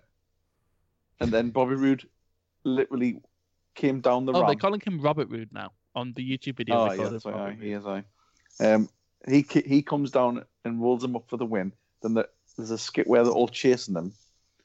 And then it goes to the backstage, and R-Truth's like, oh, he went that way. And then he goes to his car, and Robert Roode's hiding in his trunk. He lets him out. He says, yeah, you want a lift? Robert Roode opens the passenger door, and there's a ref sitting in it. R-Truth hits him on the car, pins him, gets the thing, jumps in the car, and drives away. It was genuinely good. It was fun. For a comedy distraction, I think this would be fine for like 6 months. It's not going to save that third hour, though. No, nothing's going to save that. That's what it's going to do. It's panic stations. It's really. It's yeah. The belt looks like it was designed in a fever dream.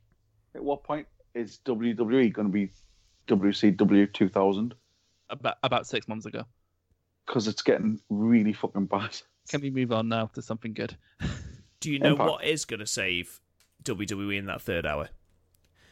Making the ring and the graphics slightly darker. Huh? Did anyone notice that? No, I didn't watch Raw. For the third hour, all the graphics were different, and rather than the white Raw, they made it black, and they made the LED screens on the side of the ring black. Interesting. Moving on. So, Vince's big idea for saving ratings, okay, in 3 easy steps, put the thing that everyone most looks forward to on the person who never shows up. Yep. Tick. Create a belt that is simply a comedy belt that is going to be forgotten in 6 months. That looks like it's been designed by an 8-year-old.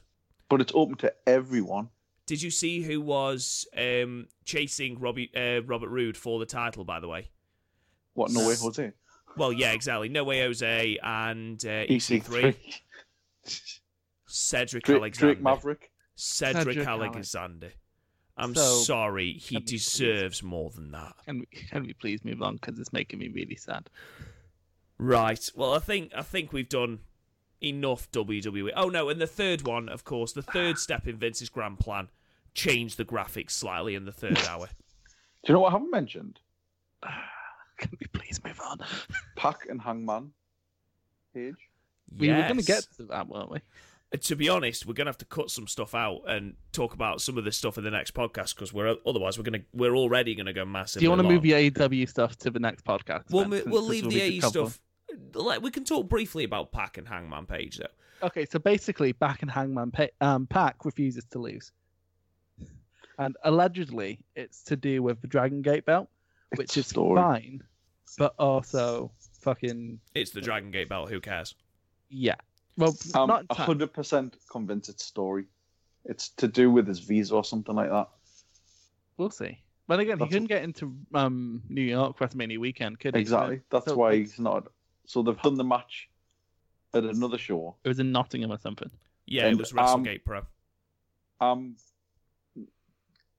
I think Ambrose or Moxley's going to turn up and beat Hangman Page's opponent. Hasn't that already been ruined, though? Someone ruined it and said John Moxley's going to be debuting. Who was it? What the fuck? Just told me I did. I didn't know about that. So you just so ruined that for me. Thanks, Rob. No, I didn't know that. It was someone who they've said to him, are you going to be debuting at Double or Nothing? And they've said, oh no, that's John Moxley's spot. And everyone just sort of went, ha ha ha ha ha. I have a feeling that's just a joke. Anyway, I've got a feeling Moxley will turn up. Anyway, what CM Punk? Because we have so much New Japan to go through, Rob.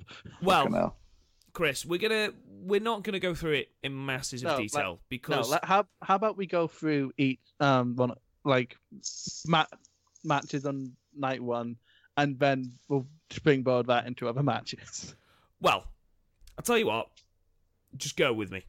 All right? Okay. We're going to go...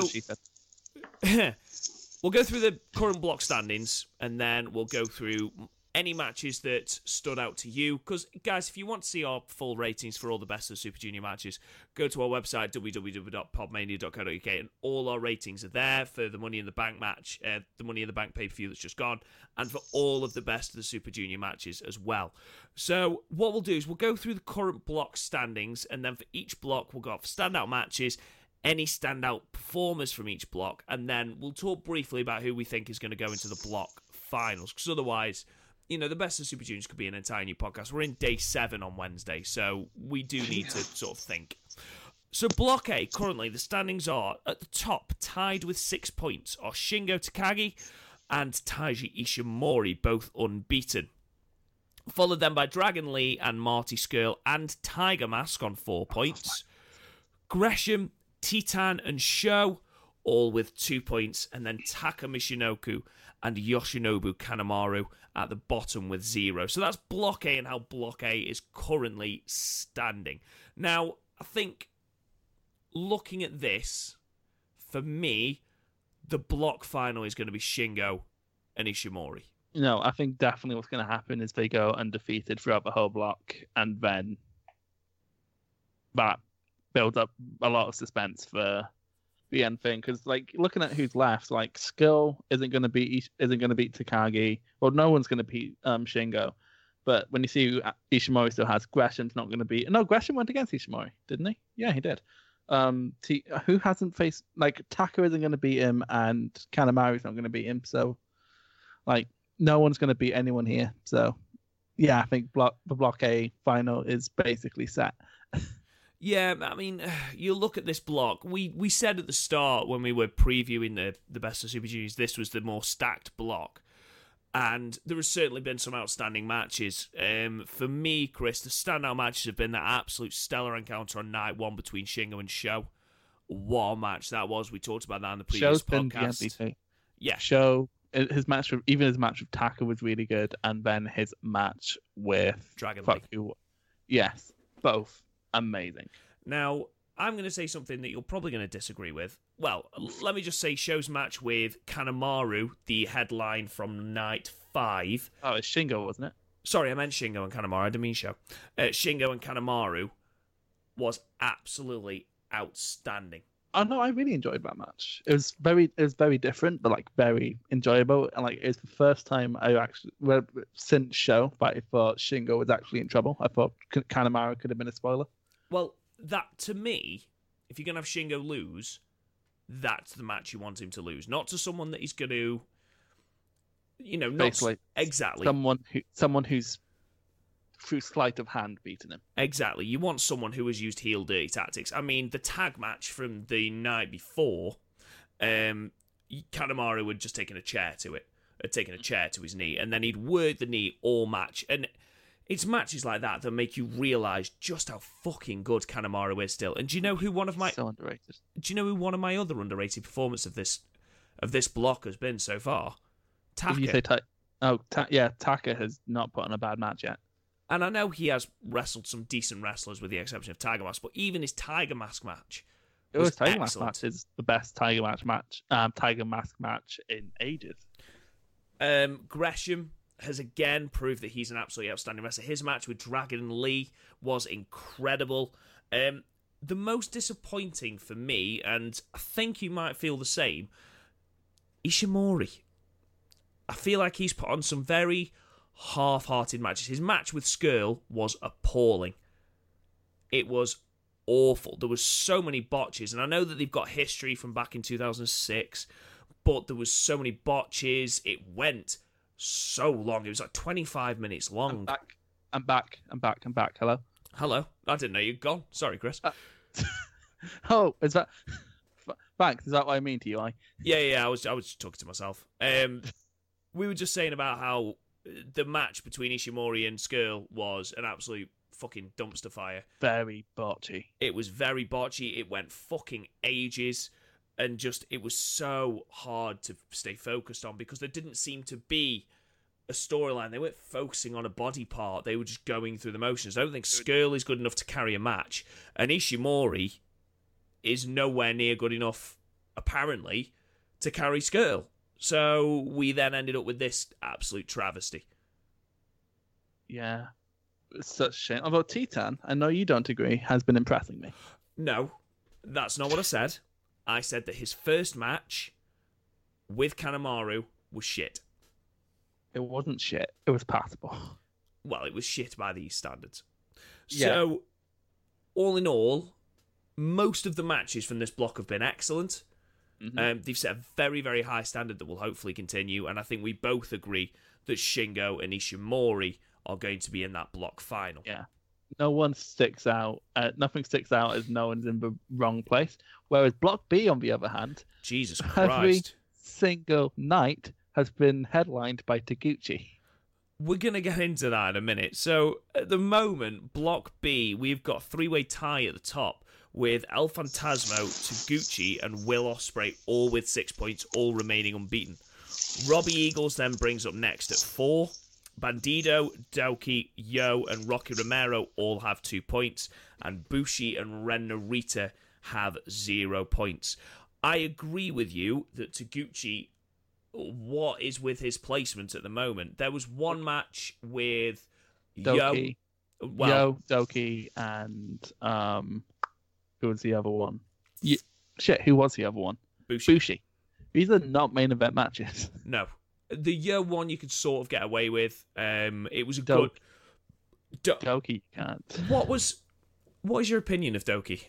I'm enjoying him. I think more time in New Japan will help him. He's definitely sort of a car crash style, which Taka had, and he had to sort of rein in to fit into psychology. I think we need to give Doki a bit more time, but seeing how he hasn't been against the best in the bracket, I think he's been doing well. He made Ren Narita look like the better wrestler. Yeah, but like Ren Narita is a young lion, Chris. Ren Narita is much more formally trained. Dookie missed out on his own springboard DDT. Yeah, fair enough. It was dogs. His match with Taguchi was only decent when Taguchi was in control, because Dookie seemed to fire through all of his offense in the first 10 minutes and then sort of stood and went, right, shit. But this is why I'm saying more time in New Japan might help him. Because again, I think he's more used to like an indie, just do everything to get noticed style. I think you can argue that he's passable, and that is it. I think that's as far as you can honestly go. I think he's teachable. He is quite old, though. I mean, he's got a decent finisher. Is he? Yeah, he's been going for years. And looking this up now. I'm sure he's 30 odd, like mid to late 30s. It's not old. God damn it. Sorry, Garth. I cannot find anything on his age. Because 27. He's only 27. Fuck off. He's 27. I apologise to the wider wrestling community. I thought he was late 30s. In fact, the way that the commentary team was building him as like this veteran of the ring, I genuinely thought he was much older. So in that case, potentially. Phantasmo's been impressing, but there's one thing, and that's his finisher is bollocks. His finisher is shite. His finisher is so bad. It's like a mix between a neutralizer and a style clash, but making something not quite as good as either. I don't like his walking around the ring. I don't like it. I'm I sorry. enjoyed his match with Robbie Eagles. I enjoyed his match with Robbie Eagles. I've enjoyed all his matches. His matches have been very good. Which sort of brings me to the question before we go into any standout matches. For me, it's going to be Ospreay and Phantasmo at the top of the group. Well, yeah, because Phantasmo beat Ospreay at Dentaku, and I think they're sort of building to that because Ospreay wants to get his win back. Yeah. Taguchi will probably fall off later on in the match, later on in the running. Robbie Eagles has been performing very, very well. These are the first real singles matches I've seen him have. Really, really impressing. I thought his match with Ren Narita was fantastic. Ren Narita is actually really impressive. Ren Narita's been very, very good. You know who's been surprisingly really, really good? Are you going to say Rocky Romero? Yes, I am. How much did I splooge all over that Rocky Romero versus Will Ospreay match? It was quite uncomfortable. It was incredible. It's been my match of the block in that group so far. And it was like I think we forgot, because Rocky's such a piss poor commentator, we forget how good a wrestler he is. However, you say he's a piss poor commentator. I would argue that Caprice Coleman, who I must admit, in the same way that you hate the fact they keep referencing the LA Dojo, if I hear Caprice Coleman say that he thinks that Red Shoes is a fantastic referee because he just wants to see a result, I'm going to fucking slap him. He doesn't add anything, apart from during the Rocky Romero versus Will Ospreay match, where he says, screamed, "Oh my God," where he screamed a pinfall, which was brilliant. The way he says "Oh my God" is amazing. He sings it. Yeah, it is incredible. I think Yo has performed quite well. Yo's not been in a bad match yet. He had a really good match with Taguchi. He had a really good match with Ospreay. And who was his other opponent? Hang on, I have other things here. His other opponent was Bandito. He beat Bandito. So yeah, I don't think it's the right result. No, I don't either. But they're definitely booking Bandito like someone they're not planning on using in the future, which I think is sad. I think they're booking him as more of a spoiler. Yeah, I really want Bandito to be used more in New Japan though. He's been so good in the limited time we've had him. He's not had the best competition. Although his match with Dookie, I thought was really good. Yeah, it was. I can't get behind the Dookie character, and I know we're pronouncing that wrong, by the way. I know it's Dookie. It's Dookie. I like Dookie just because it reminds me of Green Day. Yeah, it just reminds me of Pooh. Which he is. But yeah, I mean, it's been overall a very, very enjoyable tournament so far, hasn't it, Chris? I think so. Ospreay's been stellar. He's not had a less than stellar match yet. Yeah. The only problem is he has not been in the main event for some fucking reason. Because they've all been Taguchi. Why has Taguchi just been in the main event? There must be some reason behind it. Because then he can have dirty innuendos when he has the house mark at the end of the match. But here's the thing. Even if he's not even if this is his last Super Juniors, which they haven't announced it as being, Liger didn't get this treatment in his last Super Juniors, and that's Liger. Sorry, ladies and gentlemen, I don't know if Garth's back. I've just read his text message,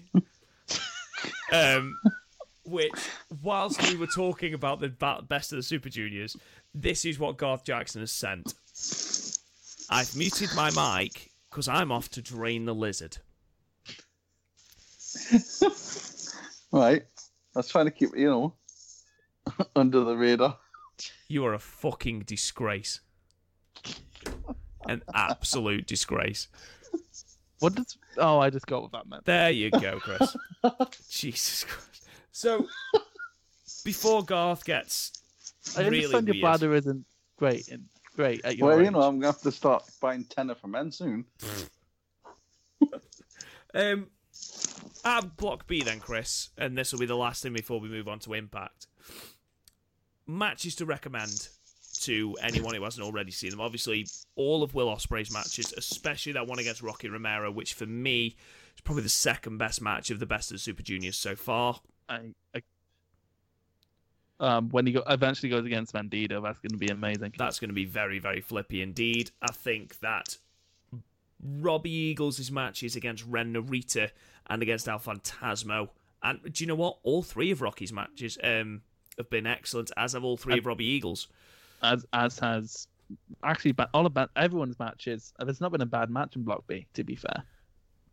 I don't know. The Doki matches are fairly shit. I think you just hate him. He just looks like a Poundland ninja. He looks like a Poundland Hayabusa. He does. He looks like a terrible Hayabusa. You know in the original Power Rangers movie where they go to get like ninja powers, and then it's not new suits, it's just sort of a cloth. Oh yeah. That's literally what it is. Ladies and gentlemen, obviously we don't want Garth to feel left out because then he goes to the toilet apparently. So, Garth, what's been happening in Impact this week? Quite a bit. It was a pretty good show. It was an alright show. I mean, there was an absolute clusterfuck of an opening match with a load of knockouts. I think it's a stretch to call half these women wrestlers. Yeah, I mean, some of them don't even have proper names. You know the biggest problem Solo with Darling. This Battle Royal is that so many of them were not tall enough to get over the top rope, but also not skilled enough to jump over the top rope. Yeah, it was basically Jordan Grace, Madison Rayne, Tessa and Scarlett against a bunch of, I don't know, nobodies. Jobbers. And then Disco Inferno. And Disco Inferno came out, and he's just, this whole shtick is, this should be a bra and panties match. The women shouldn't be wrestling. They beat the shit out of him. Basically, Rob, Disco Inferno is that one dude in every Facebook wrestling group who hates the fact that women can now wrestle. Yeah. But, I mean, he joins the commentary team for the match. Then it gets down to the last two. Tessa's on the apron. She's the last one in the ring. And then Glenn Gilberti runs in Disco Inferno and eliminates her, and he wins the women's. Yeah, because apparently he's in there. So, like, he did a Brock Lesnar about 3 days before Brock Lesnar did a Brock Lesnar. So why? Because they're wanting to test the waters of intergender matches, and Disco Inferno can take a pin. Anyway, less said about that. Then they were really, really been pushing the whole Michael Elgin sending people to the hospital thing. The past couple of weeks, so they had a bit where they showed last week's where he took out Willie Mack, smashed him into a truck. He says, I like hurting people. So then Rich Swann says, right, let's... victims of sexual abuse. Sorry, go on. Right. Every time. And then Swan interrupts him and says, right, let's you and me have a match tonight. So to set that match up. Which, spoiler, it was amazing. Sue Young and Rosemary match was... This was odd. This was a demon collar match. Yeah, it was like a dog collar match, but like they're both demons. And it was very hard to enjoy this, but knowing somewhere someone's getting off on it. Oh, yeah, definitely. Yeah. Especially the bit where Rosemary had Sue over the corner. She was literally hanging her. Yeah, like, it's such a shame because I love Rosemary. She's great. She's probably my favourite knockout. It was just an awkward match because I couldn't really do much. No, like that's fun. The chain match, you either go really brutal or it's shit, and they weren't going to go really brutal because it's a TV taping. Rosemary gets a win in here. She hits it with a green mist and then a spear. It was all right for what it was. It was fine. It was fine enough. Madman Fulton gets a squash match against some guy called Randy Shaw. Yeah, that was certainly a thing that happened. Sammy Callahan looked like more of a star than Madman Fulton, but okay. He was doing some pretty good deadlift choke slams from the mat. Yeah, that's because the dude he was wrestling wasn't all that big. Oh yeah, he was 100 pounds or something, but he still made him like a bit of a badass. And at least this week, when RVD did an interview, they made him wear sunglasses. He made him wear sunglasses, but also Melissa Santos was clearly just not happy about doing this. Oh no, it's just fucking poor girl. And he's trying to sell RVD versus Tommy Dreamer next week. Here's the thing: it's very hard. It's for me to rag too much on RVD because he's meant to be in a very heavily edited environment, and we're not editing his promos. He's fucking heavily sedated. I'm telling you. So I've got that to look forward to next week. And then that's going to be shite, and we're going to love it. Oh yeah. And then there was an interview with the Doctor, apparently. Not the Doctor, TNA's Doctor. I was very, very spaced, but I forgot about this segment, and you were like the Doctor, and I got very excited. Jodie Whittaker. My opinion, blah blah blah. That having not seen him in the hospital or anything, he's got significant spinal trauma. You know, I loved. No, he said all these medical terms, and then the investigative reporter guy was just like, "Well, of course I understood that, but for people at home." Yeah. So yeah, they're obviously keeping Cage off TV for a while. Yeah. That's true. That's probably for the best. Then we had a decent match with Killer Cross versus Eddie Edwards. Yeah, it was fine enough. Like I sort of feel like if they have, at least you need a hardcore stipulation, have a good match. Yeah, Eddie Edwards isn't the technical master he once was. No, he's not. And well, Killer Cross is just looking even more jacked all the time and crazy, and I love him. It's like cycle suplexes that he does are fucking beautiful. And then he cable ties Eddie Edwards to the rope, puts on some sort of weird ass black gloves. I have homework for you for next week, Gaff. What's that? Watch his match. It's only like 5 minutes long. Watch his match against D.H. Smith at Bloodsport. Was that from this year? Yeah, that was from like the MMA weekend. Yeah. I will. One day. He cable ties Eddie to the rope, gets the kendo stick, threatens to hit Eddie with it, and Eddie just sort of like hit me, and just snaps it in half. He snaps Kenny. Yeah. He killed Kenny. Yeah, he killed Kenny, and the bastard. Eddie Edwards is going absolutely batshit crazy. He's just like, no. It was decent. It'd be interesting to see where it goes, especially following the fact that Killer Cross wanted to leave. So see what they do with it. Then we had quite a good, fun Rascal skit where they were doing this sort of 80s training montage. I really enjoyed this. I thought it was hilarious. It was really good. Like sort of they're doing because they were at Philly, so they're obviously running up the steps, the Rocky steps and stuff like that. Yeah, I also haven't seen Rocky, by the way. You hear the disappointment in my sigh. Always gaff, and it never fails to. We had the impact moment of the week. Which didn't really need to watch it because it was from last year. It was bound for Bound for Glory, but not one of the good things of Bound for Glory, which there wasn't that much of. It was the LAX OGs match for some reason. With no apron. Yeah, and no mat and no anything, and it was bollocks.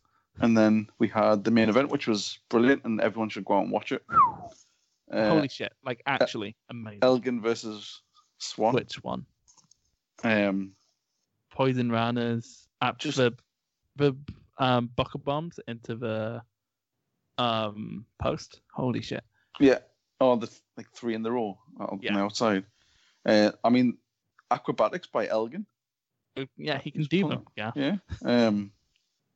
But it was good to see against Rich Swan, who obviously everyone knows he can do that. Yeah. Michael Elgin changed to be X Division style. Yeah. It was really good. He's sort of picked up the sort of Brian Cage sort of spot because he was doing the same sort of stuff. They used to be in a tag team, Cage and Elgin. Yeah. The unbreakable effing machines. I can see them having good matches, to be fair. They do. Because it was a sort of back and forth. They weren't able to get one over on each other, and it was just building the tension. It was good. That's what I'm loving about Impact right now. It is like a mix of PWG and Lucha Underground, and I'm all about it. Like Elgin did like a sort of springboard splash over the top rope. Mm-hmm. Mid-air drop kick was great. Where Swan was coming off the top, Elgin just sort of just a standing drop kick in mid-air. What this really showed to me though was how good at kicking and punching Rich Swann is. Yeah. Like, it's So weird good. because, like, my main exposure to Rich Swann is PWG spot fests and WWE Cruiserweight matches where they don't have enough time to have psychology. This is proof to me that Rich Swann's good, because after that fucking Callahan match, I was blaming it on him, but no, it's not his fault. There was just loads of really good spots, like the buckle bombs, the two reverse hurricane runners. Which I was really hoping that Elgin would hit a burning hammer. Literally hit a burning hammer. It would probably be my match of the week. it was just good, and then Elgin just went mental and started slamming him into a post, and the ref DQ'd him. Yeah. So I mean, the ref DQ'd him because he pushed him. Yeah. Oh, sorry, I pushed the ref over, didn't he? I mean, it keeps them. Really good. It keeps them both strong. Nobody lost. Yeah, but well, we did because we didn't get a proper finish. Yeah, like Elgin starts to beat down. Willie Mack comes down and saves him. Then Johnny Impact comes out. Fuck off. For some reason, and attacks them. And then it just sort of ended. Yeah, it was a very TNA ending. Yeah, it was like, shit, we're out of time. Bye. That was it. But it was a good show. Well, the last match was really the cherry on the. It was proverbial cake. It was a solid show, but it's not as good as the last two, in my opinion. Nah, but that one match really made up. Yeah, that one match sort of made a difference, and next week is going to be shite. Fucking RVD. Yeah, that was it. I like RVD more than like Tommy Dreamer nowadays. I just don't want to see them, either of them. No, neither of them should be wrestling each other. Put them in a tag match against the Rascals or something so they can carry him. Yeah. LAX, anyone? Fucking Ethan Page? Right, we've already done that. Enough. RVD and Dreamer versus Enough. That makes sense. Yeah. But it was good. Definitely worth catching that match. Yes. And so that concludes Impact for this week. I know you must be very confused, but I'm not hosting this, but you know, things went awry and Rob has fallen into a mini black hole. He'll be back next week. And so now we move on to Match of the Week. It's my favourite time of the week, Gav. What's your Match of the Week, Gav? It'd probably be Rich Swann, Elgin. I could have called that. Yeah. Closely followed by the men's Money in the Bank, because I thought it was really good. Yeah, Rich Swann versus Elgin was better than anything in Money in the Bank. It was. We still didn't do it justice. You should go watch it. Definitely go watch it. Whether you pirate it or not, that's your prerogative. For me, for Rob, it was Shane. No, it was Lacey versus Charlotte. For Rob, Rob secretly loves Lacey. It was Lacey versus Bay. Like, okay, all right, guys, it's very late. Rob's fault. And my match for the week, and I'm glad I finally get to talk about this, is Walter versus Trent Seven at Super Strong Style 16. Oofed. It was amazing. Like, great old school storytelling mixed with like new school strong style, and like their natural partners. They both hit really hard. Trent Seven is now this really, really, really, really loved babyface now that the rest of British Strong Style has left Progress, and Walter is now this hated heel because no one can beat him, and he's beating all the Progress favourites.